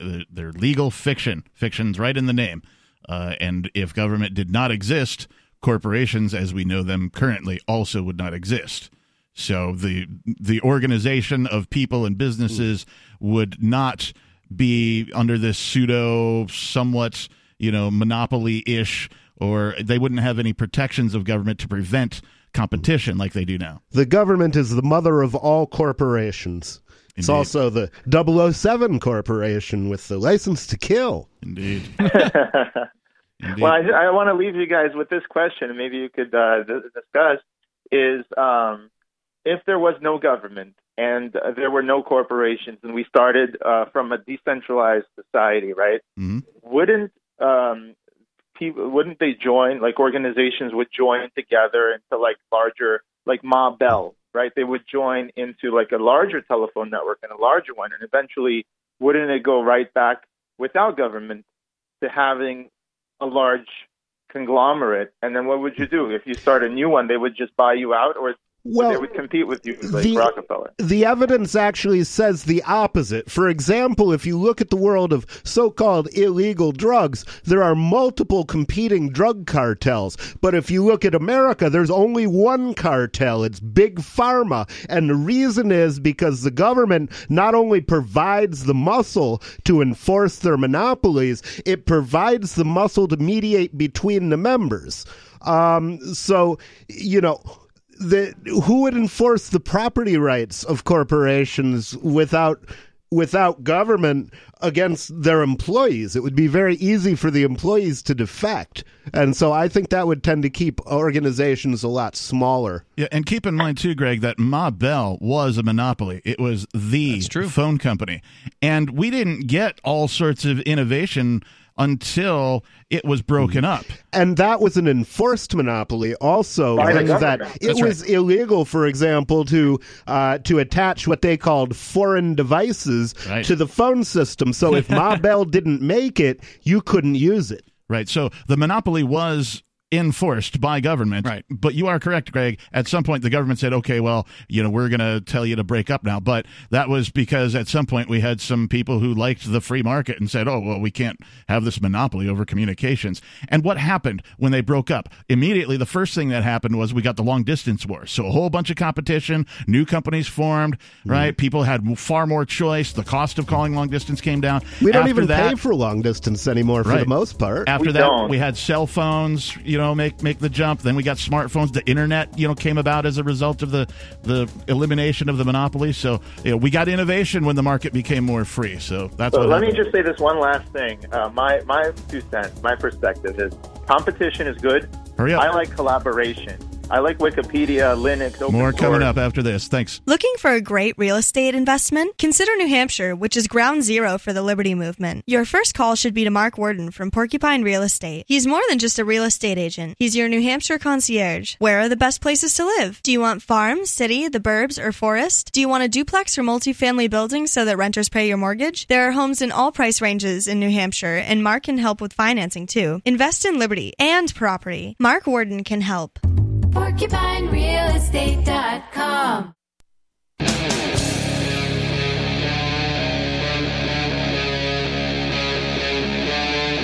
Free Talk Live. He took my line again. He said Free Talk Live. You can have it too. Can I say it too? Free Talk Live. 855-450 free like freedom. We don't believe in intellectual property. Anybody can say that. What's the opposite of intellectual property? Unintellectual property? I guess. Not very smart property? De-intellectual? The anti-intellectual property? Could be. Interesting. 855-450 free is our phone number if you would like to give us a call and talk about, whatever's on your mind. This is Free Talk Live. You're welcome to do so. We're intellectual. We're talking about Jeffrey Tucker. He's a smart guy. Well, we have been, but we segued a little bit from our last caller, and he was talking about this contact tracing. And oh, yeah, creepy. I did happen to bring this in, and we'll talk about that in just a second. But first, I wanted to tell you about Liberty.menu. For years, libertarians of all stripes have wanted a directory of liberty-minded businesses. Well, we're helping build one, Liberty.menu. Liberty.menu is a tool for your community. At its core, it's a directory for events, businesses, and digital content, and more. Listings can be rated and reviewed, and there's a bit of a social network to it, so you can connect and share with others. Use of Liberty.menu is exclusively for individuals who reject the initiation of force, and those who agree to abide by the ethics of the non-aggression principle. Put your voluntarist ideas into action at Liberty.menu and use code FTL to get a special badge. That's Liberty.menu. Yeah, I mean, this whole contact tracing thing, that's all these new age, or not new age, but new tech. Yeah, this terminology that's been coming out, this kind of Orwellian doublespeak terminology, social distancing. The new normal. Social distancing is anything but social. Yep. Right? Mm-hmm. Contact tracing, that's we're tracking you. Yeah. We're tracking you everywhere. Like 2 years ago, or Edward Snowden comes out, right, and people were rightfully upset finding out the invasiveness of what the federal government was doing. And now it's like, oh, yeah, we'd love to be told where we are and who's nearby and have the government monitoring this at all times. And they're starting this stuff, and I know we haven't even gotten into your story yet, but the stories I've seen about this, you're going to be covering what's happening in India, but the stories I've seen are like, well, okay, Apple's teaming up with Google. This is unprecedented. These companies are working together. They're teaming up to do contact tracing on all cell phones. But it's okay. It will be anonymous because you won't know no, it won't. Where you won't know when the app tells you, Captain, you've been contacted, or someone has come into contact with you that has COVID-19. Well, it's supposedly not going to tell you who that person was or when it happened, in which case... That sounds useless. Why is it valuable? And they know, right? Like, so they know that in the back end, they know that, at this date and at this time on this street corner, somebody walked by you, and they know exactly who it was. So why people aren't concerned about this, it just goes to show how far we've fallen from any concern for liberty or privacy. Oh, yeah, absolutely. And this type of technology, while it's new in its application towards stuff like COVID-19, for example, the seeds of this type of technology started with things like, the sexual predator databases, right? Anybody who's a registered sex offender, is in a database, they know where they live and all that kind of stuff. Some of these guys, I have an article about that for another time, but some of these guys have to have an app on their phone now for, when they're on like parole and that kind of a thing. And, yeah. And so, and it works horribly, and it goes horribly for the people as well. But we're seeing more and more of governments, monkey see, monkey do. What one government does, another government will do. Mm-hmm. That whole social credit system that we saw in China, yeah, that's shades of this. Mm-hmm. So this article is from Gizmodo, and it is focused on India's mandated contact tracing app is an invasive and insecure mess. According to the article, no matter how you feel about contact tracing, it's been openly embraced by federal authorities around the world. And just for our listeners... That's enough reason to be against it. Yeah, just for our listeners who don't know what contact tracing is, we should probably explain that, right? So what it is it's tracking your movements so that the government arguably can tell whether you've bumped into somebody that may or may not be infected with, well, in this case, COVID-19. Is the impetus that they're using to implement this right now. And they're suggesting that somehow that's information that's beneficial because then you could go get tested and see if you caught it, right. So on and so forth. It's like 7 degrees of Kevin Bacon.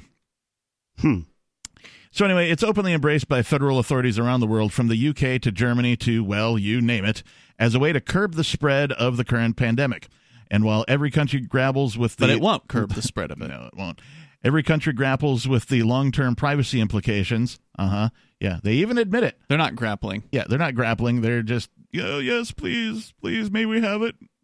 Yes, sir, may I have another? Well, some people are. We were out with a whole bunch of people who were grappling the other day. Not in the Firefly sense of the word. Yeah. The downloading of this sort of tracking tech onto their phone, one country, India, has drawn more than a few raised eyebrows over the app, which is reportedly not only invasive, but quickly becoming a mandatory download for millions of people currently residing there. That's according to the new BuzzFeed News report about the app called Aragoya Setu, literally a bridge to health in Hindi. Per the report, though Indian authorities initially offered citizens the opportunity to opt in voluntarily, it's quickly becoming a required download for gig workers and federal officials alike. Surprise. Yeah. You must. It's a must, not a may. Meanwhile, an independent analysis of the app by Gizmodo revealed that this increasingly mandatory app didn't only enable federal surveillance on a massive scale, but was a battery drainer that opened these devices to a buffet of hacks as well. So it's crappy code as well. It's crappy code because government, aren't software developers, and the software developers that are making this are, arguably sucking off the government teat because they're getting paid bank because they're making it for the government, et cetera, and so on. So this app initially rolled out in the start of last month and gained steam at a breakneck pace, reaching 50 million downloads in less than 2 weeks of its launch, with those numbers continuing to skyrocket as the month went on. Like many of the contact tracing apps we've seen internationally, the idea here was that people could download it voluntarily. Last month, India's Prime Minister sent out a tweet urging people to download the app, calling it an important step fighting a pandemic that claimed more than 1,000 lives across the country in today. India, where one of the most populated. They have, 1 billion people there? Yeah, they're definitely not. So that's literally 1 in a million. Not lacking for people. Since then, it looks like the country's stance on voluntary took a turn. This week, the app became a mandatory download for all central government officials in the region, following reports from the previous week that multiple startups are requiring similar downloads for their employees. My God. Wow. Oh, my God. Yeah, that's the worst part about all this is the corporate mandates that are coming down on people, and we had 2 calls come in tonight from people who were frustrated by this, who did not want to wear. There was the gentleman in the dump truck, and the other guy that worked at a car dealership. Neither of them want to. They don't see any benefit in wearing a mask at their job. They would prefer not to, and that's why I said, just tell them you got a medical reason not to wear it, and that should end the conversation right there. Yeah, it certainly should. And the fact that if you're alone in a truck driving, whether it's a dump truck or over the road or your own car, why would you want to wear a mask? I see it happening all the time. I do too. I see folks driving down the street with their masks on. Although thankfully most people aren't driving around with masks on. And when I was in Walmart yesterday, it felt like the majority of the people in the store, the customers at least, did not have masks on. But that was just my impression. I yelled at a guy in Walmart the other day. I was going in one door, and he wanted me to go in the other door, and I was just like, viruses don't care about that stuff.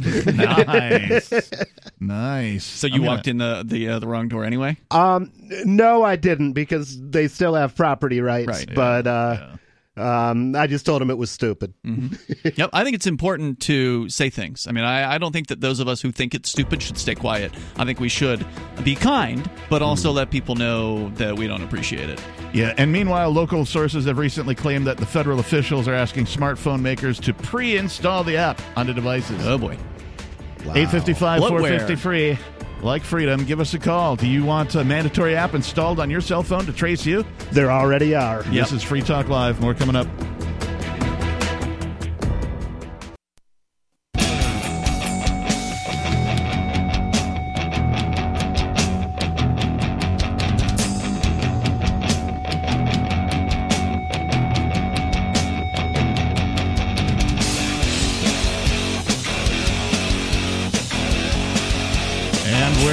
Well into the third hour of tonight's live Monday night edition of Free Talk Live.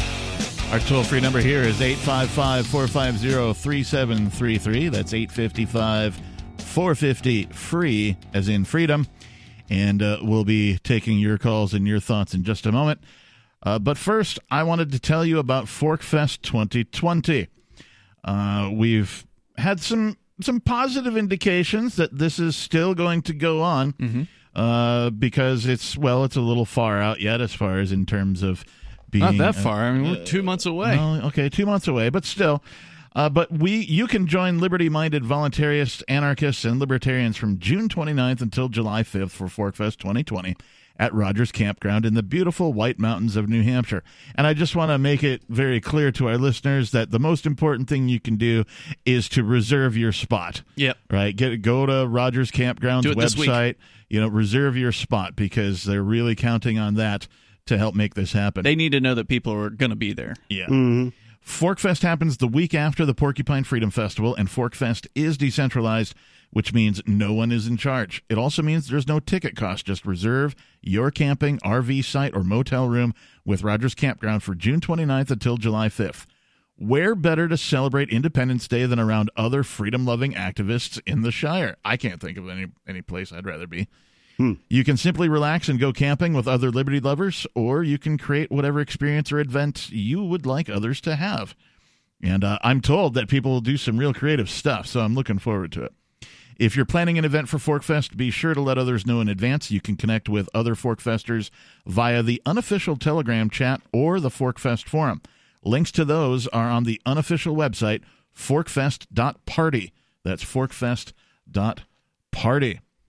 And we've been talking about this article from Gizmodo, where apparently in India, they're beginning to make a contact tracing app mandatory for at least government workers and some other industries. Now, the app requires an India-based phone number currently to function, so while the writers of the article over at Gizmodo were able to download the app, they couldn't use it. They weren't able to see the personal information it siphoned firsthand. But according to the India-based financial newspaper LiveMint, users are asked to offer basic information like age, gender, health status, and a brief travel history, along with being told to allow the app to access their location data at all times. The app also permaflips the device's Bluetooth to constantly monitor their surroundings for other app downloaders and offers handy labels from low risk to high risk, depending on their proximity to someone that counted themselves as infected. Though we weren't able to try out the app, the APK, that's software speak, is essentially a package detailing the nuts and bolts of the Android app. It is freely available, meaning that we can browse the exact permissions the app asks the folks that download it. Aside from asking for access to the downloader's entire contact list, the app monitors their location at all times, even if it's running in the background. That's kind of the point. Aside from tracking this locale through the phone's internal GPS, the app also accesses what's known as the user's course location, which is pulled from data like Wi-Fi networks that they might be connected to at any given time. India is no stranger to federally funded surveillance tech, and the fact that this data is being funneled straight into the government's hands means that the location of millions will now be delivered straight into the already sprawling dossier India's government has on each and every citizen. It's coming here soon, don't worry. I know. Soon. And again, they could have already had your information. I mean, it's not like this information was very difficult for the government to attain. Again, going back to Edward Snowden in 2013 now, I mean, more than half a decade ago, it was pretty obvious what he revealed was that the NSA could gather all kinds of info about you, whether legally or illegally. And if the government's doing something that's illegal, then it's rare that they're going to get caught for doing it. But in these cases, you're going to see that they're just going to legalize the things that they might have already been done illegally. Sure. It's only illegal when you do them. It's not illegal when they do them. Right. Keep in mind that these are the same authorities that have in the past openly spoke about their right to freely snoop on the texts and calls on citizens' devices. This is also the same government that has been moving towards an increasingly disturbing form of Hindu nationalism that inflicts violence on its Muslim population. In other words, it's not the greatest environment for micro-targeted surveillance overreach to blossom.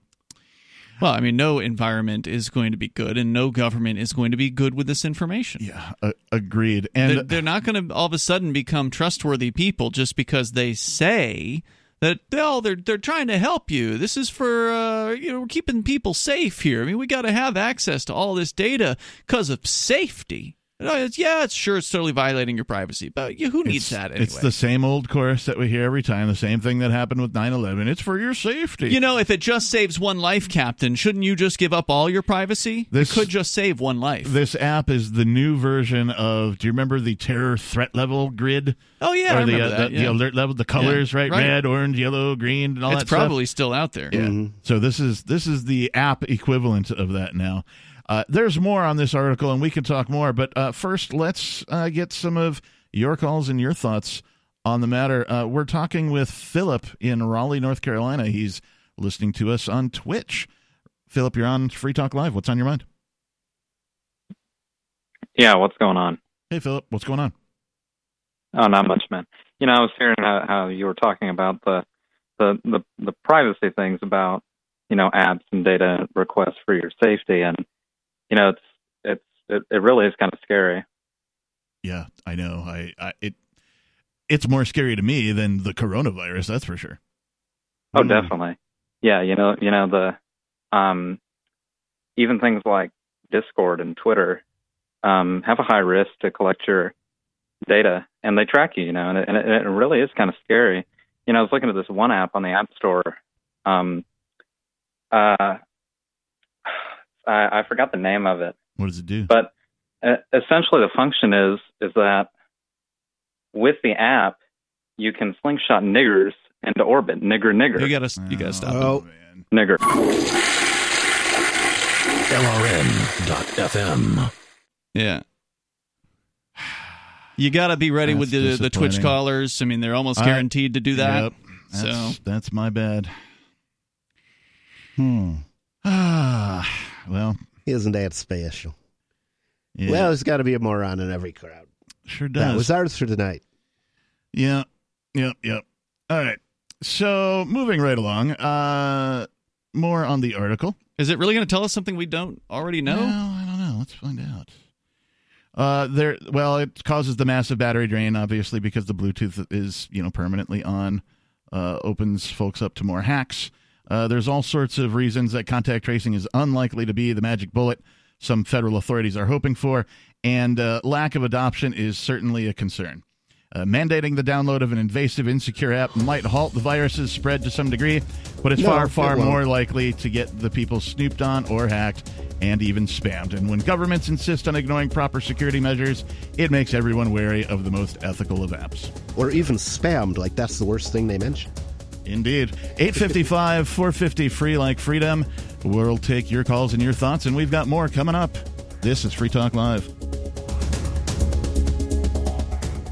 Do you want more businesses accepting Bitcoin Cash and Dash? Now with AnyPay, you earn passive income for every purchase at those businesses. Finally, a financial incentive to spread Bitcoin Cash and Dash. You made it happen, so you get the rewards. Download the AnyPay Cash Register app and add your cryptocurrency wallet addresses. Then install it at a real-life business and tell us what you did at anypayinc.com. anypayinc.com.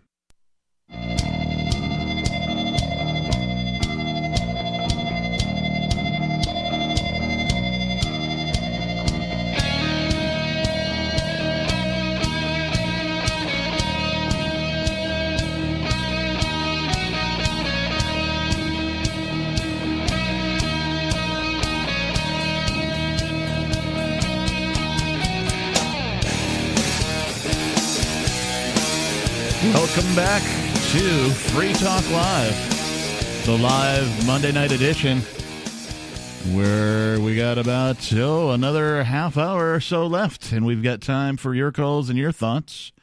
Our toll-free number is 855-450-3733. That's 855-450-3733. With you tonight in the studio, it's Ian. And nobody. And myself, the Reverend Captain Kickass. And I want to just take a minute and say thank you to Joe. Joe is a gold-level amplifier for the Free Talk Live show. What that means is that Joe makes a donation every month to this particular program because he wants to see the ideas and things that we talk about here, the ideas of freedom, our perspective, get on more radio stations. And you can help with that, too, over at amp.freetalklive.com. There's some benefits to doing the amplification process, if you will. There's some, secret club places where you can go online. And, there's some other little perks that you can find out more about over at amp.freetalklive.com. But if you like this program, you like what we do, you like the perspective of freedom, and you want to help us get on more radio stations, you can do that and help us out over at amp.freetalklive.com. So thank you very much, Joe, for being a gold-level amplifier. We really appreciate it.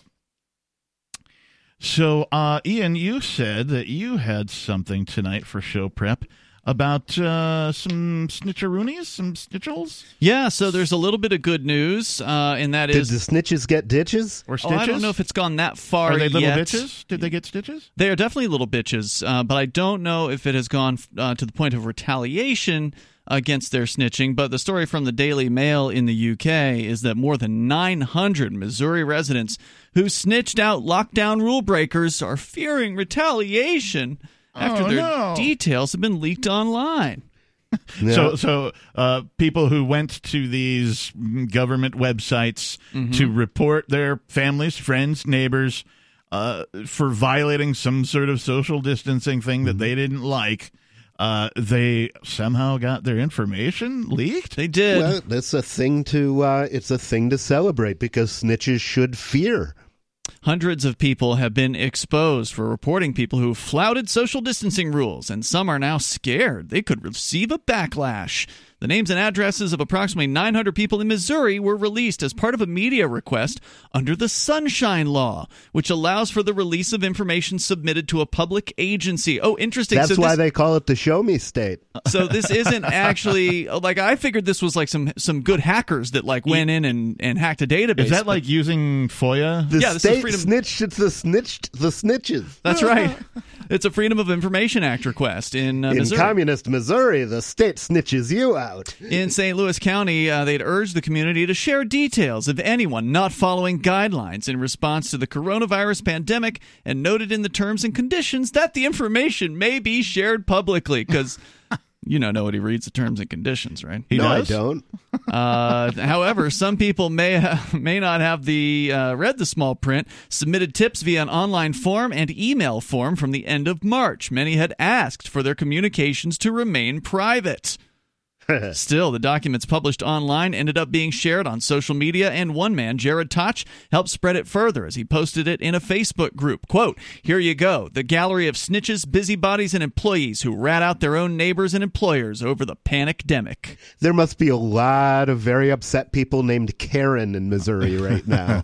The complaints resulted in 29 businesses receiving citations in April, and now people are worried they may get fired as a result of reporting the company they work for, or that other people may retaliate, and I hope they do.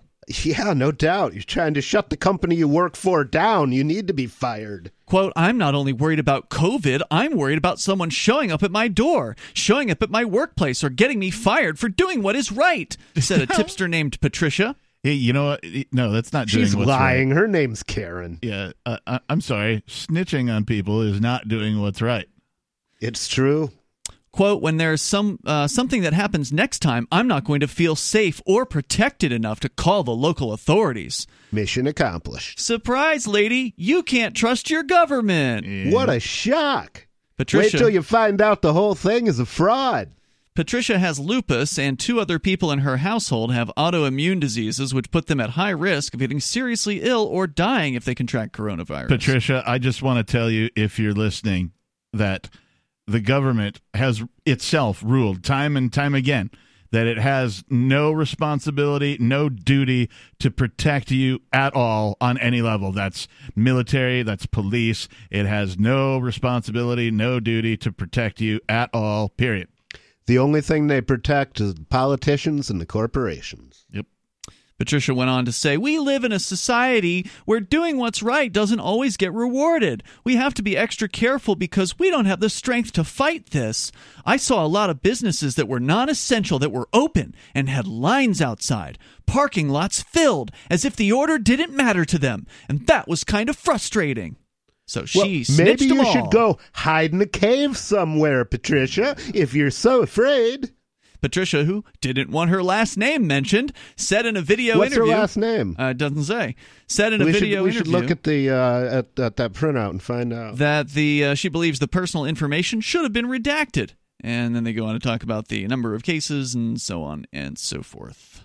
Yeah, Patricia, you're a sad excuse for a human. Thanks to whoever it was that filed the Freedom of Information Act request. In this particular case. I do occasionally enjoy when it's possible to, do something creative like that, to use the system against itself. It was apparently this Jared Toch guy, so to give him credit where credit's due, he said, quote, "If they're worried about retaliation, they should have read the fine print, which stated their tips would be open public record, subject to a sunshine request, and should not have submitted the tips in that manner to begin with." He said, "I released the info in an attempt to discourage such behavior in the future." Asked how he felt about someone possibly losing their job because their email was published, Toch was under the impression it would be deserved. Quote, "I'd call it poetic justice, instant karma, a dose of their own medicine. What goes around comes around. They're now experiencing the same pain that they themselves helped to inflict on those they filed complaints against." If any of you know Jared Toch, please buy him a beer for me. I'm happy to reimburse you. Yeah. Yep. So there you go. Jared Toch, thank you for your service. All Kudos. Right. Well, let's go to some of your calls and your thoughts. We've got Jet calling from the USH. And if my memory is correct, I invented that term on Saturday. That is the United States of Hysteria. Nice. Jet, what's on your mind? That's right. That's why I use that. I'm sorry I didn't call in earlier. I keep forgetting. I was out mowing the stupid lawn. We've been waiting for you. Yeah. You've just been I know. sitting here I've been silent. wanting to play. I've been wanting to play the game. Let's play Say No Gov. Anyway, do that thing. Maybe next week. What's on your mind But tonight? I wanted to talk today about borders and kings. I'm hoping that this whole thing will help people understand the stupidity of these things we call borders and the governors of those borders and things like that, because it's just so silly about how one is opening, one is closing, one is doing this, one is prohibiting that, one is saying okay. I mean, people should start to realize, I think, that that these crazy people, these so-called, I don't know, tyrants, what do you want to call them, are just other people. Mm-hmm. But what I wanted to really talk about was to ask your listeners, how does your neighbor become king? In other words, they decide, that they're going to get some signatures and get on a ballot and then get voted for, and maybe 15% of all people, around them actually voted for this person. I'm your king. That's what I didn't vote for you. That's what I'd love to hear, what people think, because everyone seems to just want to bow down to these people. Yeah, it's a sad state of affairs, and we thank you for the call, Jet. It is interesting how when people do become these political rulers, how few people actually, have voted them into power. More coming up. This is Free Talk Live.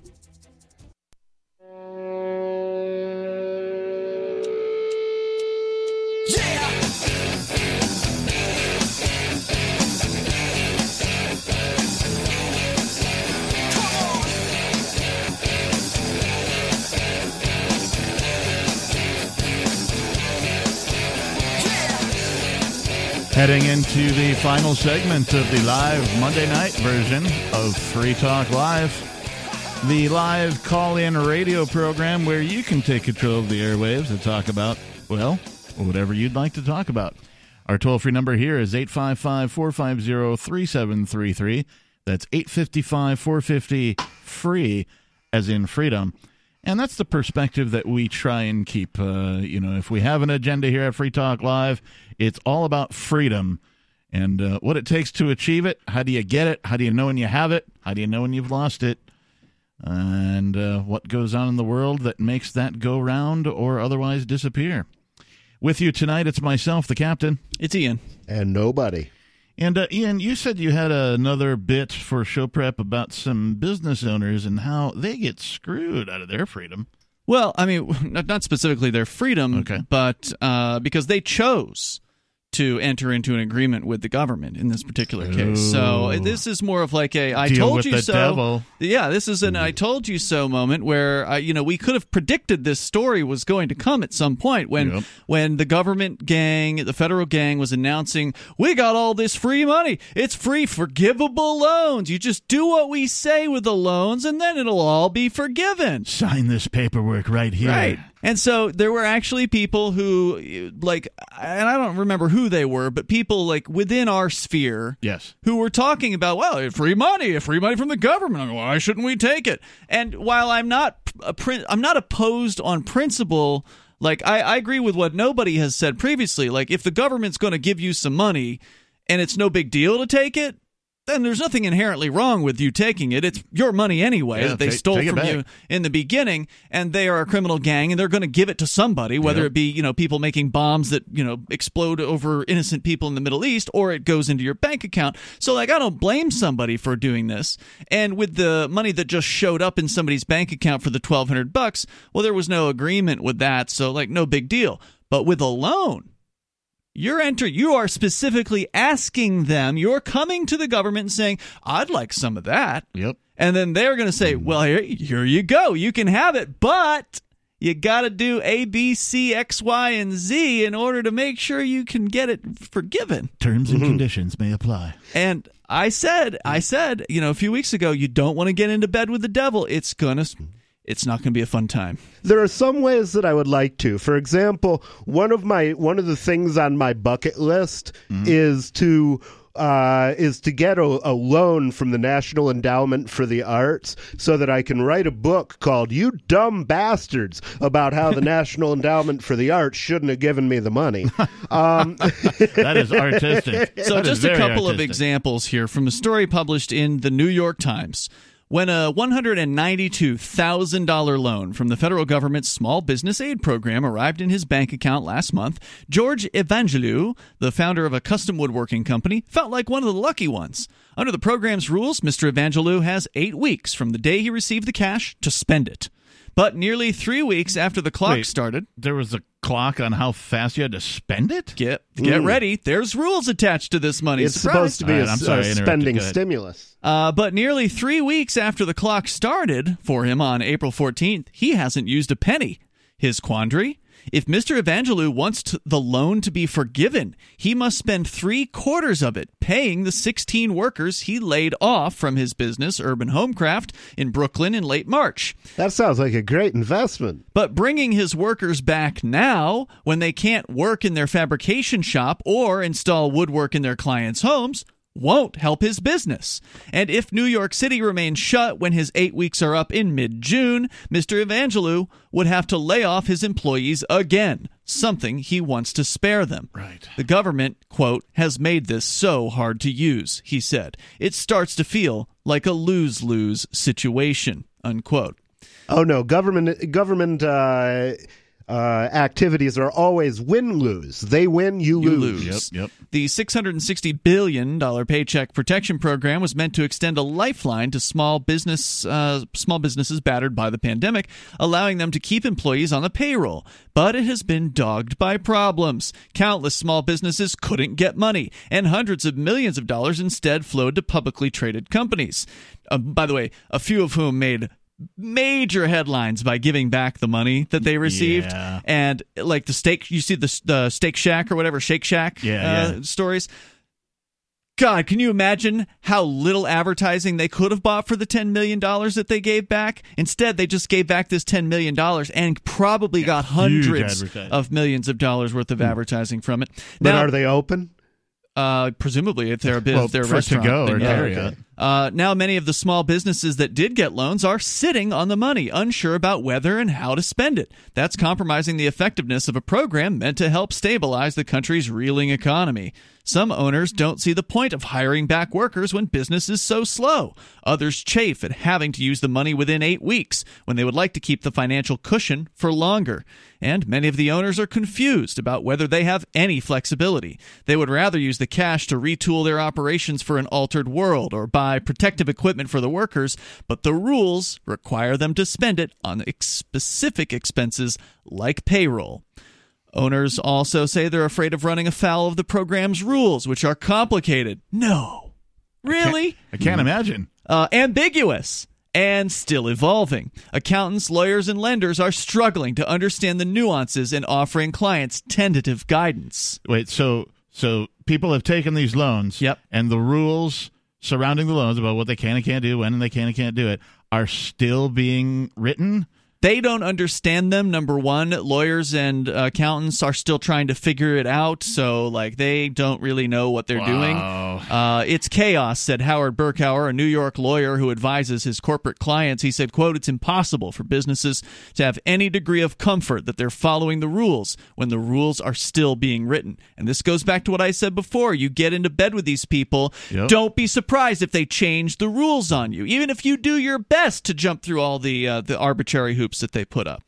There are people who benefit from interacting with government, but as George Carlin said, it's a great big club, but And you're you not ain't in in it, it. and you never will be. The $2 trillion CARES Act, isn't that a great acronym? They care about you. It's a horrible acronym, and generally when governments use acronyms that sound like that, they mean Look the opposite. out. Yeah, Patriot Act. Remember that one? The most unpatriotic thing ever. Which created the program specifies that small businesses, generally those with fewer than 500 employees, can use the loan money to pay employees, but also for rent, utilities, or interest payments. The loans will be forgiven, they claim, if they are spent on those expenses within 8 weeks, and the business keeps paying the same number of employees at the same rate as it did before the pandemic. The Treasury Department and Small Business Administration, however, added a restriction. For a loan to be forgivable, businesses have to spend at least 75% of it on payroll. Otherwise, the rules say the borrower will pay interest of 1% on any portion of the loan that is not forgiven. So if you make an error and you give 74% of it to your employees, guess what? You've got all that debt. You gave the money away. And now you have to pay for it. And great plan. And the government took that money from you in the form of taxation. Yeah, sure. And now is loaning it back to you. And if you don't follow their specific guidelines, they're going to tax you again on the money that they've already... And people don't understand why we need AR-15s. This is why we need AR-15s. So your business can then go under, as it probably would have anyway, and now you'll still, be on the hook for $100 and however many $1,000. Yeah, right? and 1% or more So what's unclear is what happens if borrowers keep all the money as a loan to be used later, or if they must spend the entire sum within 8 weeks, with an economic turnaround perhaps months away. Take Jody Burns, the owner of Blazin' Fresh Donuts in Guilford, Connecticut. Ms. Burns could use the loan she got, an amount under $50,000, to hire back her 8 employees, but she'd be paying most of them to stay home, since the bakery's only open 12 hours a week these days. Yeah. She would prefer to hold on to the cash beyond the 8 weeks. Her hope is it becomes a low-interest loan that she can use for payroll and rent when her shop is open longer. But she doesn't know whether she can do that. She's called the local SBA office, the government that gave her the loan, the Small Business Advisory Organizations, a law firm, and her lender to ask for guidance. But no one has given her any assurances. And if they do, it's not in writing anyway. Moreover, having signed documents requiring her to use the funds for purposes allowed under the Paycheck Program's rules, Ms. Burns is nervous about misusing them. She says, I don't accidentally want to commit bank fraud, she said. So how many of these business owners are going to screw up whatever these arbitrary rules are and end up facing criminal charges? It's government. Here, have some. You wanted their money. You get their rules. Well, we're out of time for today. Thanks for everybody for tuning in. Thanks to all of our callers. Just say no to government. Nobody. Thanks to you guys. We're here 7 days a week. Yeah, visit electnobody.com, freetalklive.com, and lcaptainkickass.com. Thanks, everybody. Have a good night.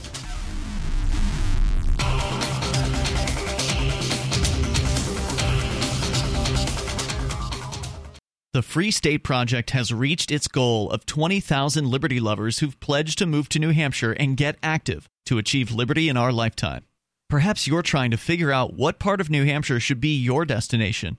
If so, consider Keene. You'll find more than 150 reasons to move to Keene at move.freekeene.com. Keene is famous for its historic, publicity-generating activism, as well as being the liberty media capital of the world. It's home to freekeene.com, New Hampshire's destination for liberty activism, news, and opinion. For years, we've been compiling over 150 reasons to move to Keene at move.freekeene.com, where you'll learn about some of what's happening here and what makes Keene a great place to live. If you love liberty, you'll probably enjoy anywhere you end up in the Shire. But do your due diligence first. Please visit move.freekeene.com for the full list of over 150 reasons to move to Keene. That's move.freekeene.com.